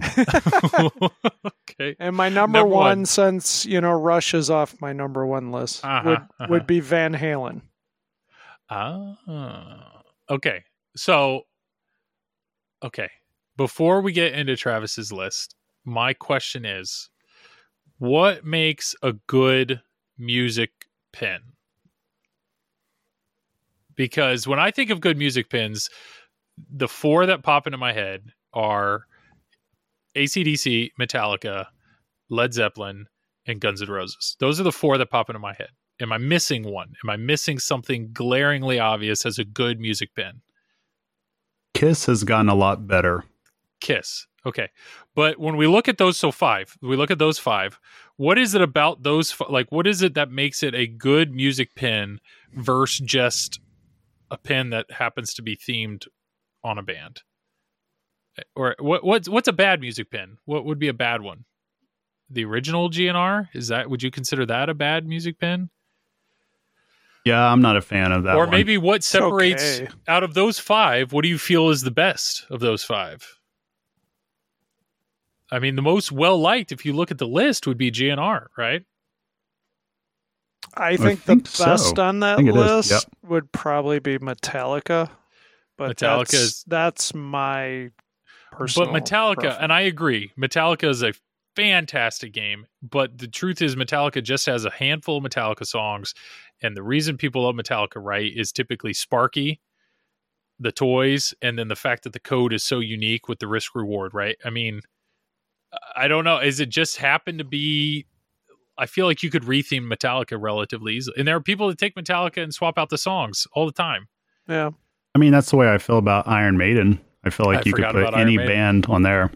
I just figured you were just ignoring Iron Maiden. I know. I just I played totally- along with it. Totally I'm gonna forgot. go hang But Beatles, myself. right? Beatles is a great music pin, and you guys just bought one. But I'm just trying to wrap my head around that. Like, how do you make a music pin? Like, how do you do that well? And I think when I think of modern stuff, I think of like Led Zeppelin. I think Led Zeppelin has done a very good job where, sure, you can say what you want about the layout or the toys or the mechs that are in or not in the game. But I think Led Zeppelin did a good job where there's a fair amount of songs, and each song has a very unique rule set, and the way that the songs flow one into the other. I mean, you really feel you are rocking out when you are playing Led Zeppelin. Like it's a great experience. Yeah. And then GNR takes that to a whole new level where it is, you are at the concert, right? You have the light show, you have 21 different songs. The GNR Guns N' Roses is the core of the game. Some people say that's all that's in the game. They don't really care about the rules or the layout or anything, but the light show and the music, that's what makes the game, right? So I don't know, at least me, when I was thinking in my head, what's a music pin that I want to play? I am thinking about what bands put on a good show that could bring visuals to the game, that could bring a light show to the game, that can bring high energy to the game. Because the truth is, I think you could take most bands, and if you give it a killer rule set like Metallica, you could make them, or even Iron Maiden. There's a lot of people that don't like Iron Maiden at all, but Keith Elwin gave it an awesome layout and some really good rule set and made that game really well loved. True. So what special, like, what makes one band more, like, why did those bands make your list, Tom? Was it just popularity, or is it because you feel like, I don't know, the energy that they bring to the pin? What? Yeah, I think it's more so energy. Like, okay. Certain songs I think are better for pinball, but okay. So I'm not going to play I don't know, My Enya? Little Pony. Enya, the pinball machine. Yeah. The Kenny G pin is going to go Kenny G, oh gangbusters. boy. Yeah. Or like, I get you. I understand. Like Adele is one of the most popular artists, in the U.S., but that's not going to work well for a pinball machine. I don't know. I'm going to go second just because I want to. So just keep staring at your iPad, Travis. With all of my little rant there, when I first saw a GNR, I said that light show is absurd. And they did an amazing job bringing in all of the concert animations and concert footage. And it truly feels like you were at the concert. So in my mind, when I first saw that, I was like, too bad it's Guns N' Roses, though, because I don't really like Guns N' Roses. But in my mind, what's a band that puts on the same level of light show and rock and amazing concert experience? And I don't, maybe have you guys ever heard of the band Muse? M-U-S-E, Muse. I haven't. Yep. Muse, they are incredible. They are a modern rock band that they've sold out Wembley. I mean, they're incredible. And I've seen them live, but they put on truly an amazing like rock show experience, like visual experience. And so that's why in my mind, that was my number one, Muse, because I don't think they're popular. Like they're not popular enough to be Van Halen. They can't beat that. They can't beat Motley Crue. They can't beat anything that you just mentioned, but they visually bring something insane to a concert. And I feel like there's a lot of people that are asking for modern bands. Like they don't want the dad rock bands. They want modern bands. So I was thinking, what's a modern band? So my list was actually Muse was number one. Foo Fighters was on that list. Ooh. Foo Fighters, once again, puts on an amazing show. They're a modern band. I think you're onto something right there. Red Hot Chili Peppers, same thing. I would consider them a modern band. They put on an amazing show. That fits into that. Another band that I actually think fits well, once again, into modern rock bands that put on a really good show is Linkin Park. Now, Linkin Park is not, I don't love them. I don't listen to them anymore. But there's a joke that anybody under the age of 40, at some point in time, your favorite band was Linkin Park. That's the joke. And there's truth to it. Like, I loved Linkin Park when I was in high school, but I think they have an amazing discography. They're a solid rock band. They've got plenty to pull from. I think they're popular enough. I think Linkin Park could potentially make sense. And then my last band, which is, we've talked about this before, is let's say we avoid rock. Well, what's another high energy music genre? And I'm going to go electronica. And so if you're going to go electronica, this is, to me, I've called TNA a music pin before, and people poo-poo that. They say, no, it's not. But what if I think of electronica band that would fit that type of pin? What electronica band in my mind has one of the best discographies that you could pull from? And that's Daft Punk. Like, I understand Tron is already a Daft Punk game, and there are people that own Tron just because it's a Daft Punk game. But if there was a dedicated Daft Punk game, the visuals and the audio that you could bring into that game, the Daft Punk Alive tour is insane. And there's plenty of other electronica bands out there that could have good pins. But if I'm going to go with one with name recognition, I kind of feel like Daft Punk leads the charge there. So that was my 5 with my honorable mentions being which were Rush, but then Pink Floyd, obviously Floyd rock band with a ridiculous visual and light show. And then Tool. I understand Tool's music is very chill, like more chill and very long.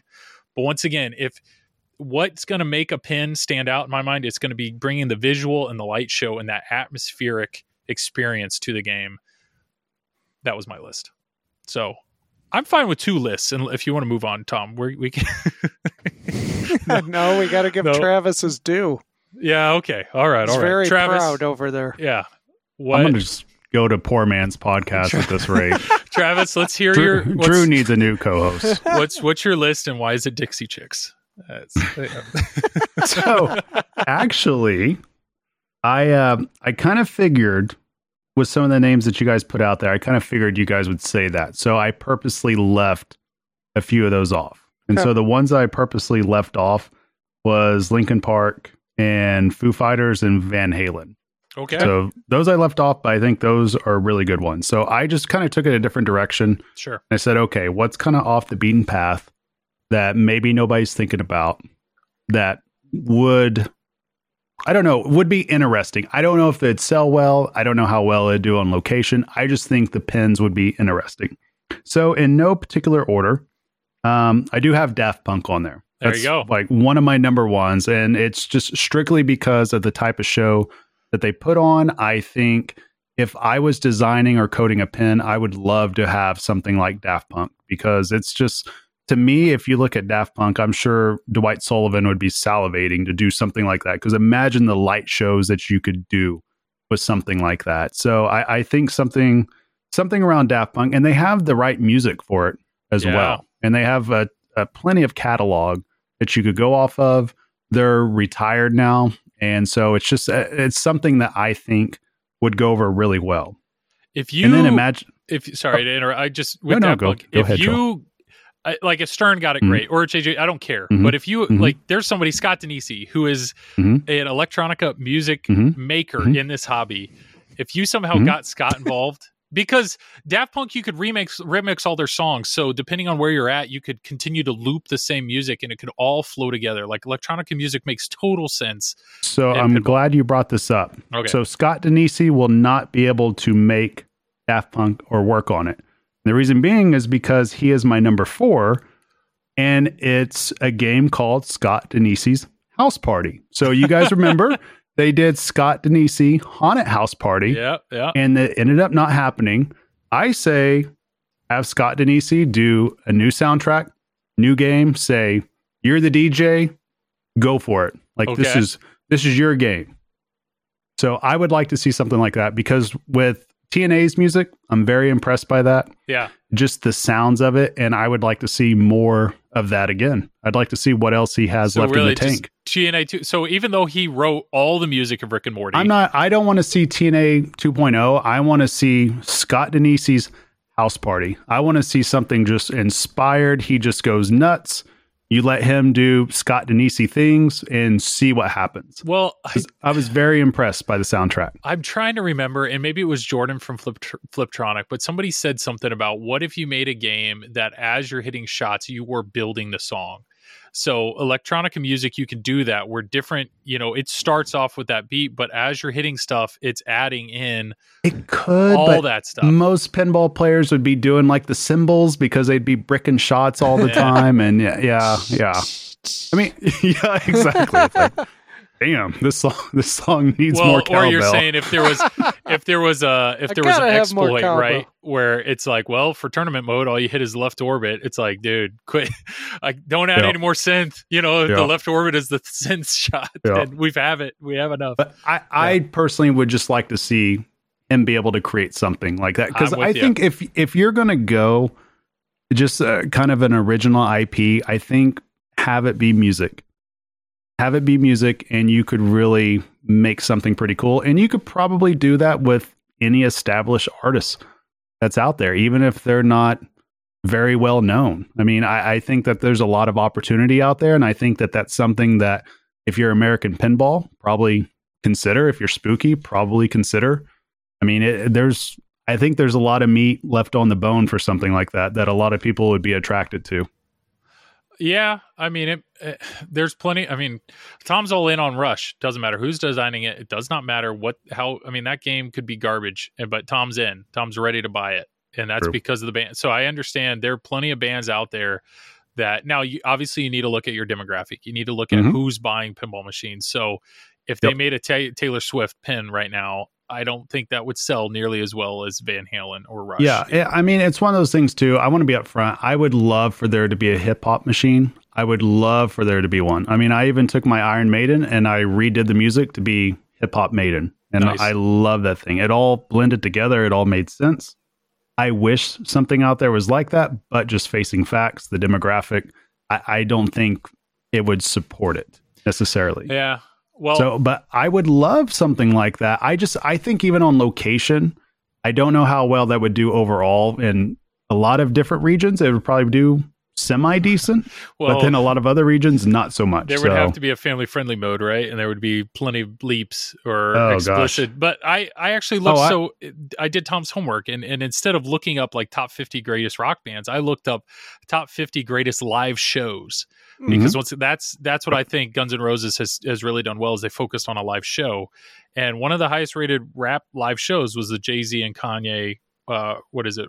Watch the Throne or something, the Throne tour. Yeah. It's it's like, man, that would be a blast. Like that could be an amazing pin. So Kanye West would be another pin that I would really like to see. If somebody did hip hop, I would love to see that. I thought about Linkin Park too, because I think if you did Linkin Park, there's potential. Maybe you could backdoor and have some Jay-Z in that, since they did a collaboration. Maybe, I don't know, obviously, license and all that. Yeah. But I mean, that's all possibilities. But anyhow, so moving forward with my next band, and this isn't even a band, this goes into the show that we were talking about before. And I think Marshmello, the DJ, so electronic, would make a very good pin. Yep. And the reason being is because I think Marshmello has how many subscribers on YouTube? I think like 55 million. A lot. Or something like that. Yeah. And super popular. He's in the Fortnite game. Yep. Yeah. And I don't know how popular he would be with the demographic, but I think on location, if you do it right and you have the music booming, I think it could be high-end potential on location. Yep. With something like that. Yep. Easy topper. Exactly. Exactly. So that would be like my out in left field one that is actually super popular with a lot of the young crowd that might be able to pull in some people, but I don't know. So just putting that out there. Coming back around to something that's a little bit more traditional, Red Hot Chili Peppers, I think that has to be made. I don't see any way possible that this does not get made. I think it would sell like hotcakes. The music would be great. It has all kinds of just timeless music. That's just very, very popular. And I know for sure if somebody made a Red Hot Chili Peppers, we would have to get the LE because it's my wife's favorite band. And I hear it all the time. So something like that, I think it needs to be made. And then my last one, and I'm going to throw you guys a curveball here. I think this would actually be pretty popular. Instead of just one band, I say get a record label and use various artists from that record label. And guess what?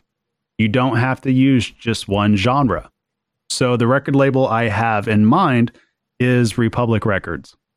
And the reason for that is Republic Records has just all kinds of different artists from every genre. Like we're talking, they have The Lonely Island. You guys heard of that? With Andy Simp, right? Yeah. They have Limp Bizkit. They have Lil Wayne. They have Weezer. They have Post Malone, Kid Cudi. Let's see. What else is there? So are you saying this is like you choose what songs you want on there, or it's just going to be a total mix? I think it would be cool. I mean, because they have, here's some of the other bands too. Florence and the Machine, Florida Georgia Line. They have Ariana Grande, Godsmack, Drake. I mean, and this is all from the same label. True. And so in my head, what I'm thinking is that if you get with a record label and you get various artists, you're able to craft a story in which you're basically the record label itself and you're trying to acquire just the different songs and all that. Basically just form your record or whatever. But it gives you a chance to have different beats. It gives you a chance to go up tempo, to go down tempo, to go loud, to go soft. And I think something like that could really change the way things are. Because I know Guitar Hero or something like that, or a Rock Band would be a pretty popular theme. But obviously, license reasons, that would be very hard to do. So I think the easiest way to go about this, if somebody could just get with a record label and take various artists from there, you could be able to backdoor hip hop. You could be able to have your classic rock. You could be able to have your up-tempo pop. You could, really pick and choose how you want to do things. Why couldn't Mill's dad? Go ahead. Why couldn't you do Rock Band? I mean, they can they can make the a reason $50 game out of it. Well, the reason being is because you have to get licensed with several different companies. I mean, you could call it Rock Band and happen that the license happens to all be that one label, but they probably want. I mean, I see what you're saying, and I know this is literally every time this comes up, but it's when you have these really cool themes, you got to realize this pin is going to be set on location between Mandalorian and like Stranger Things. So you have these crazy themes that everybody knows. So if you have a Republic Records pin, and that's what it's advertised as, that's not going to get the level of play that a Mando is. That's why I understand that Aerosmith and Led Zeppelin and soon to be Rush. So why couldn't you put the band's name on the side of it? So if it said Post Malone, why can't it have their picture on it? Yeah. If you have the assets. Good point. No. Why can't it show them on the LCD? Yeah. Going back to your point though, Joel, Rush isn't like a super popular band. I mean, they're popular, but they're not. That's right. They're not Florida Georgia Line. I mean, let's face facts. But they're not Guns N' Roses fan base or I don't know. I mean, top 10 bands, like I was surprised when I looked at that list, like U2 was there. I don't want a U2 pin, but like U2's huge. U2 is huge. I like U2, but I don't necessarily want a pin after them. Yeah. I think out of all of them, the ones that make the most sense is going to be Red Hot Chili Peppers, Daft Punk, Linkin Park, and Foo Fighters. Yeah. I think Foo Fighters would make a really great pin as well. Could. Yeah. And I know my muse is like Tom doesn't know who they are, and I get that, but my whole thing was give me that light show, and if you could get the video assets from Muse and give me that light show, I think you could have a ridiculous pin. But the reality is it's all about name recognition and if Stern's sitting there and they're going, well, which do we want to buy? Do we want to buy Van Halen's license and commit to that? Or do we want to buy Muse? They're going to pick Van Halen all day because they know it's guaranteed sales. But I think you're right. I think those, what we just listed, Foo Fighters and Red Hot Chili Peppers and Linkin Park, in my mind, that is maybe on the lower end of the age demographic for pinball, but it's the popularity's there, and I think they do really well on location. And Daft Punk, I think, is huge. I'm surprised that nobody, like, you're right, American Pinball, grab a Marshmallow, grab Daft Punk, grab an electronica band, and just go to town. Yeah, I'm with you there. Well, here's a reason too, and we talked about this a little bit earlier off podcast. Here is a big reason why pinball keeps doing classic rock. And I have it right here in front of me. I think the website's called Statista. I hope I'm pronouncing it right. Basically, they collect demographics and everything, and they collect data. And so they went to 3,000 respondents, 16 and over, and this is for favorite music genres among consumers in the United States, right? This is just a couple of years ago. And classic rock itself, 36% of the ages 20 to 24 said that classic rock is their favorite genre.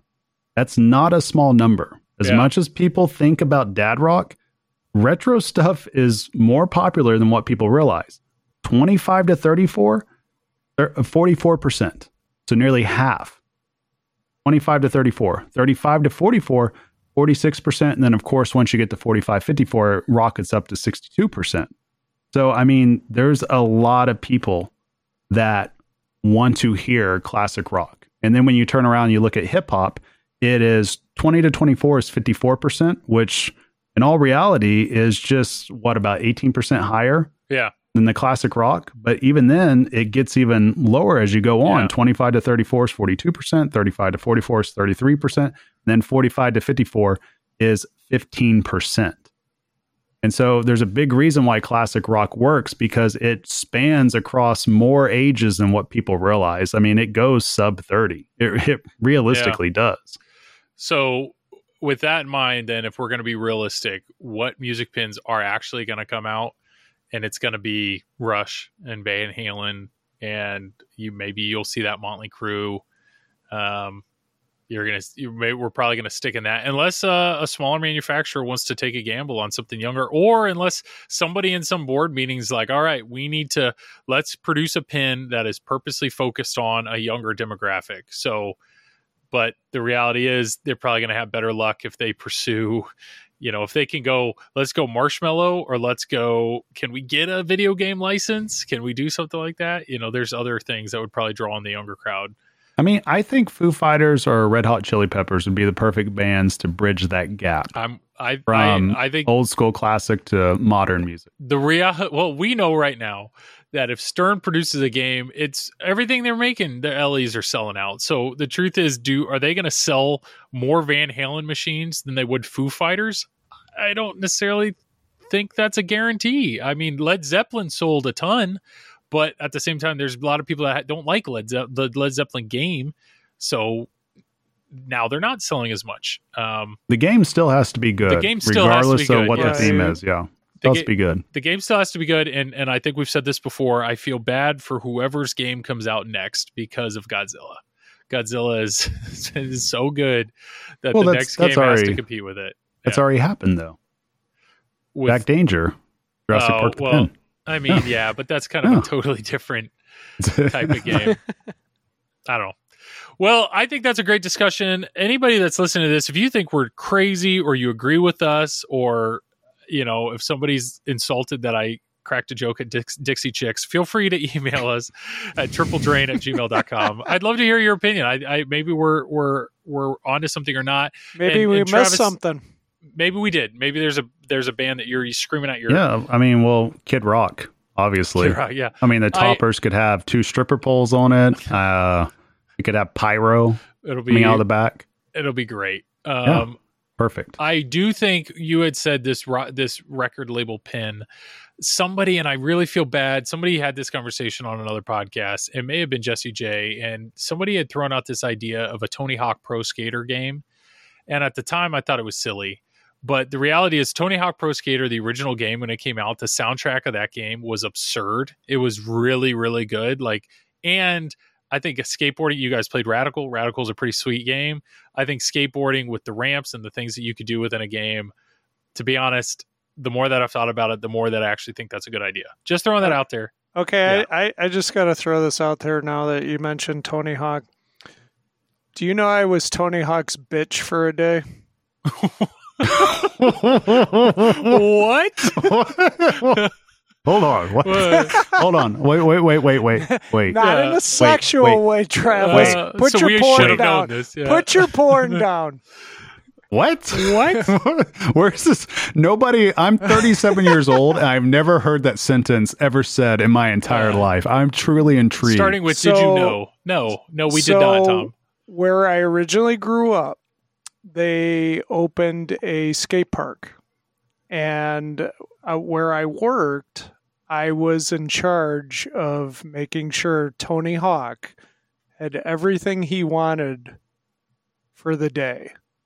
So, like, literally, I had to bug this poor guy every 5 minutes. Tony, do you want a soda? Tony, do you want a sandwich? Tony, this guy probably thought I was fucking annoying, but my boss was like, you make sure that he gets everything he wants. How old were you when this was going on? I was like 16, 18. And so how old's Tony? He was probably in his 20s. He had his That'd be wife, early 20s. His wife was there and his kids. He couldn't be the nicest guy on the frickin' planet. Yeah. But he did like chicken sandwiches. So he's no Dennis Kreisel, but he's nice, is what I'm hearing. Right. Oh, okay. This is a transition right here. This just popped in my head.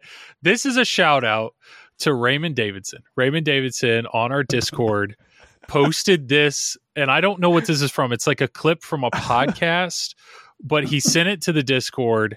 I know we got flack for apparently we have too many sound bites, but I'm going to play this because this is amazing. Because of Dennis Kreisel.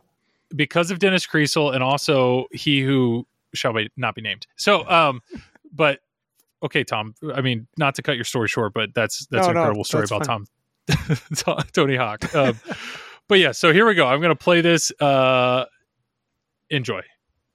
Violent crime rate is low. Yeah. She comes in and says, okay, I live in a trailer, this whole thing. First of all, let's tell you who lives in this trailer. Let's start out with that, okay? Yeah.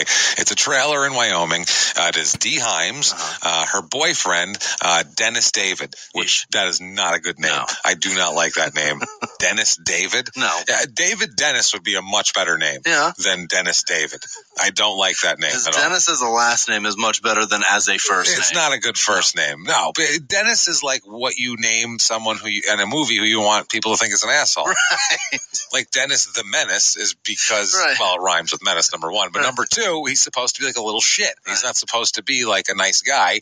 Dennis on Always Sunny is supposed to be a dick. Right. And his name fits it. It just fits him perfectly. He's so good at it. That guy's great. Oh, he's a fucking great actor, Glenn Howard, and he's hilarious. But Dennis is an asshole. You're naming it like he's our asshole character. What do we name him? Dennis. Yeah. That's the one. So Dennis is that. So her boyfriend, Dennis David, and also living there.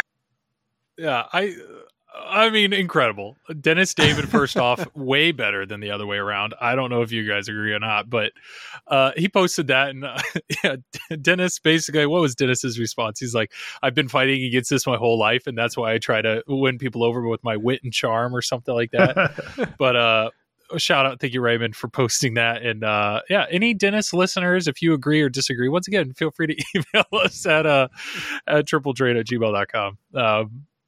Yeah, I don't know. I had to include that, but good to know, Tom. So I'm glad that you've been you've served Tony Hawk well, and he probably remembers you because you did such a great job. Yeah.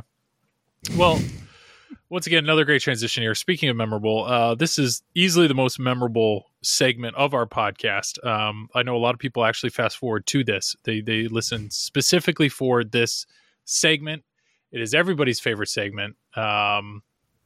It's not Triple Combo. If that's what you're wanting. It is the one, the only Tom Talks.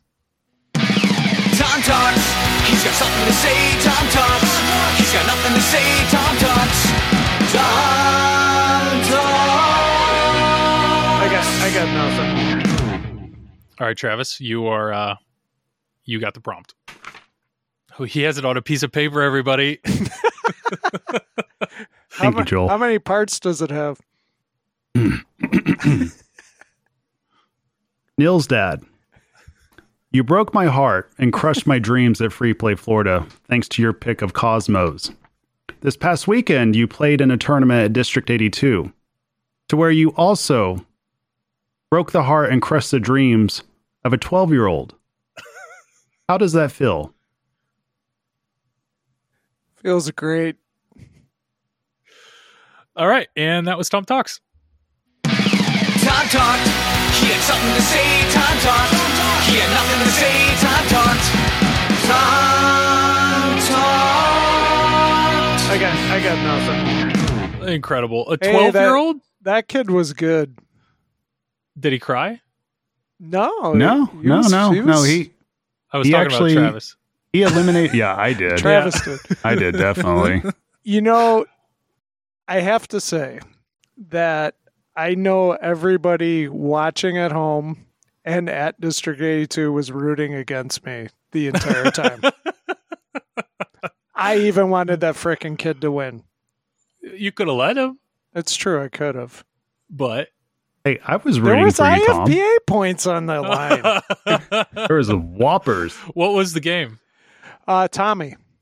Tommy, not Tommy. the Who. Not the Who game. Not Definitely the not Who. the Who They- game. Just the that regular doesn't Tommy. count. Well, what was funny about it on Flintstones, he had an excellent comeback that eliminated Neil, and it made me realize Neil, at 17 years old, has officially aged out of pinball. Yeah. Yes. Oh, that's awesome. Well, I don't know. I don't know what to tell you, Tom. Hopefully that kid comes back, but that's good for him. 12 years old, and that's awesome. Yeah. Cool. Taking second place at a large... how many people were there? Like 57? There were 53 53? people. Yeah. And I did end up giving him the translate I won for because Was it I was Elvira? just trying to be a nice guy. Yeah. Heavy metal. Here Yeah, you go. Can you imagine? Like Tom wins and he's holding up the trophy. Then he has a translate and Yeah. he just looks at the kid and he goes, "Here you go, slugger." Yeah. And just hands it off to him. It was Star Wars. It Oh, was okay. Star Wars translate. Gotcha. Well, speaking of trophies, geez, these, I'm telling you, these transitions, they just happen and you just go with them. We want to make a comment, and this may be somewhat controversial, but coming up is the Twippies. And the Twippies are not, for some people, it's everything. That's what they're shooting for. For others, they don't care at all. What I will tell you is, as creators, they are cool. It is somewhat of a People's Choice Awards, and I know that there are people that have pros and cons against that, and some think they're rigged, and others think they're the best way to show overall whether or not you like it or not. But I will just tell you, it's Twippies. The Twippy voting comes out, I think, in like a week, and there's nominations, so you got to get nominated before you even get voted for. If you feel so inclined, if you have enjoyed the last 10 episodes and you want to continue to put food on Neil's dad's table, feel free to nominate.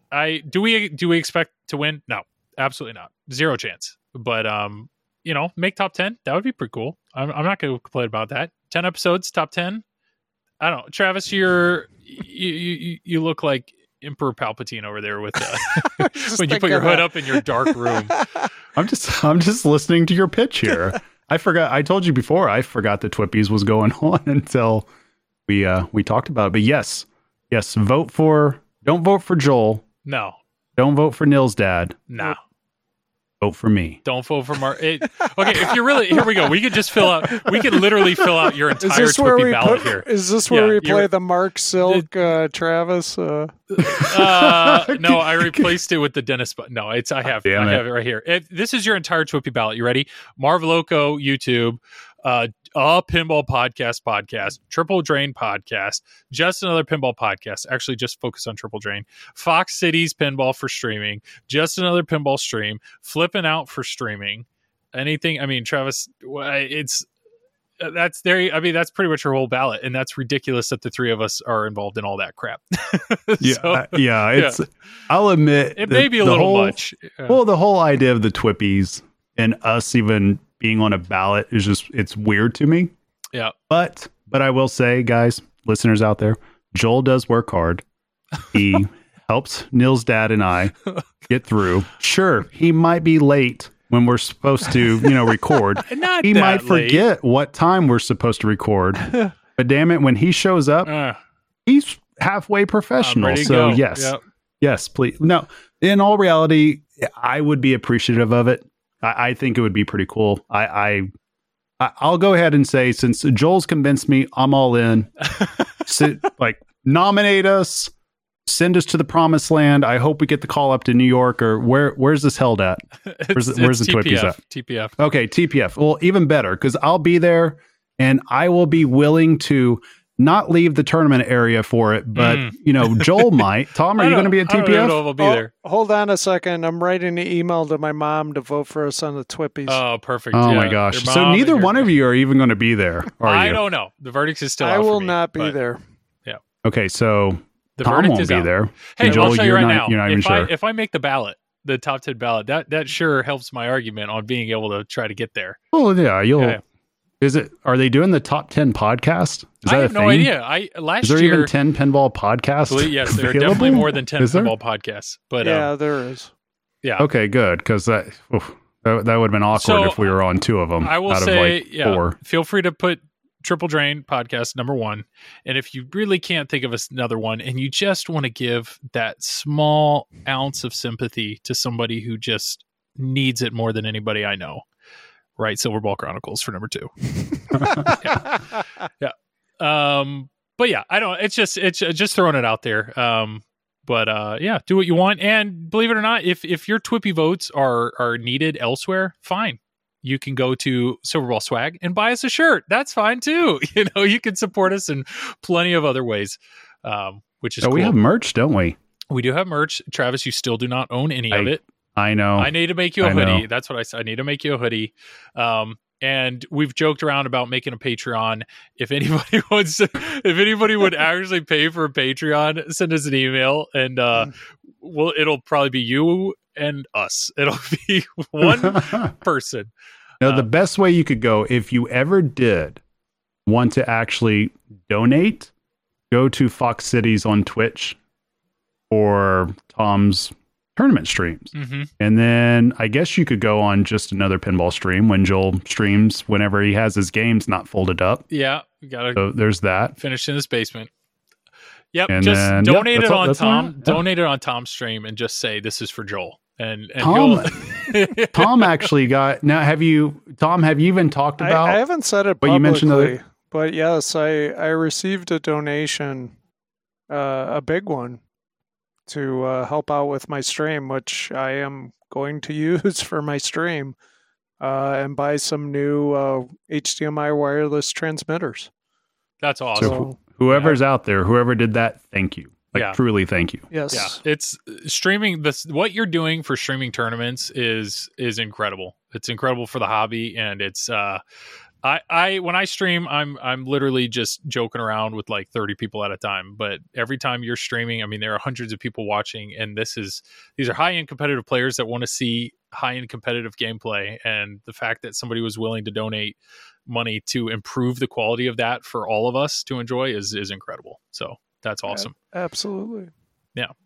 Well, we'll just roll right into plugs. I think I literally already plugged us all. Yeah, I think we're good.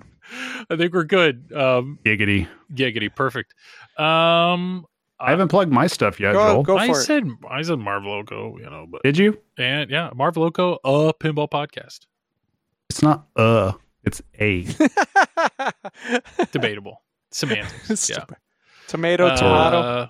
If you do anything else, I could hit your button, but I'm not going. No. I don't need my button hit anymore Yeah. tonight. I appreciate it though. Okay, perfect. Nope, I'm good. Nope, you guys can find me on YouTube at Marv Loco, or find me on iTunes or somewhere, or one of the podcatchers for a pinball podcast, or you can see me on Tom's stream every now and again, which is like every few months, or you can find me on just another pinball stream every few months as well, or you can find me on Flipping Out Pinball Yeah, stream every few months too. So I get around you get around. He's Yeah, you savoir dabble. faire. He's everywhere. everywhere. You're not going to plug Triple Drain while you're at it? Oh, yeah. And I did plug that, didn't I? Yeah. Yeah. Yep. All right. Tom, was there anything I left off for you? No. I'm good. Well, cool. Thank well, you. if you need to get a hold of me, justinotherpinball@gmail.com, or actually just email tripledrain@gmail.com. And that's all I've got. Like always, Tom, you got the last word. Yeah. Thanks everybody for listening. We'll see you later.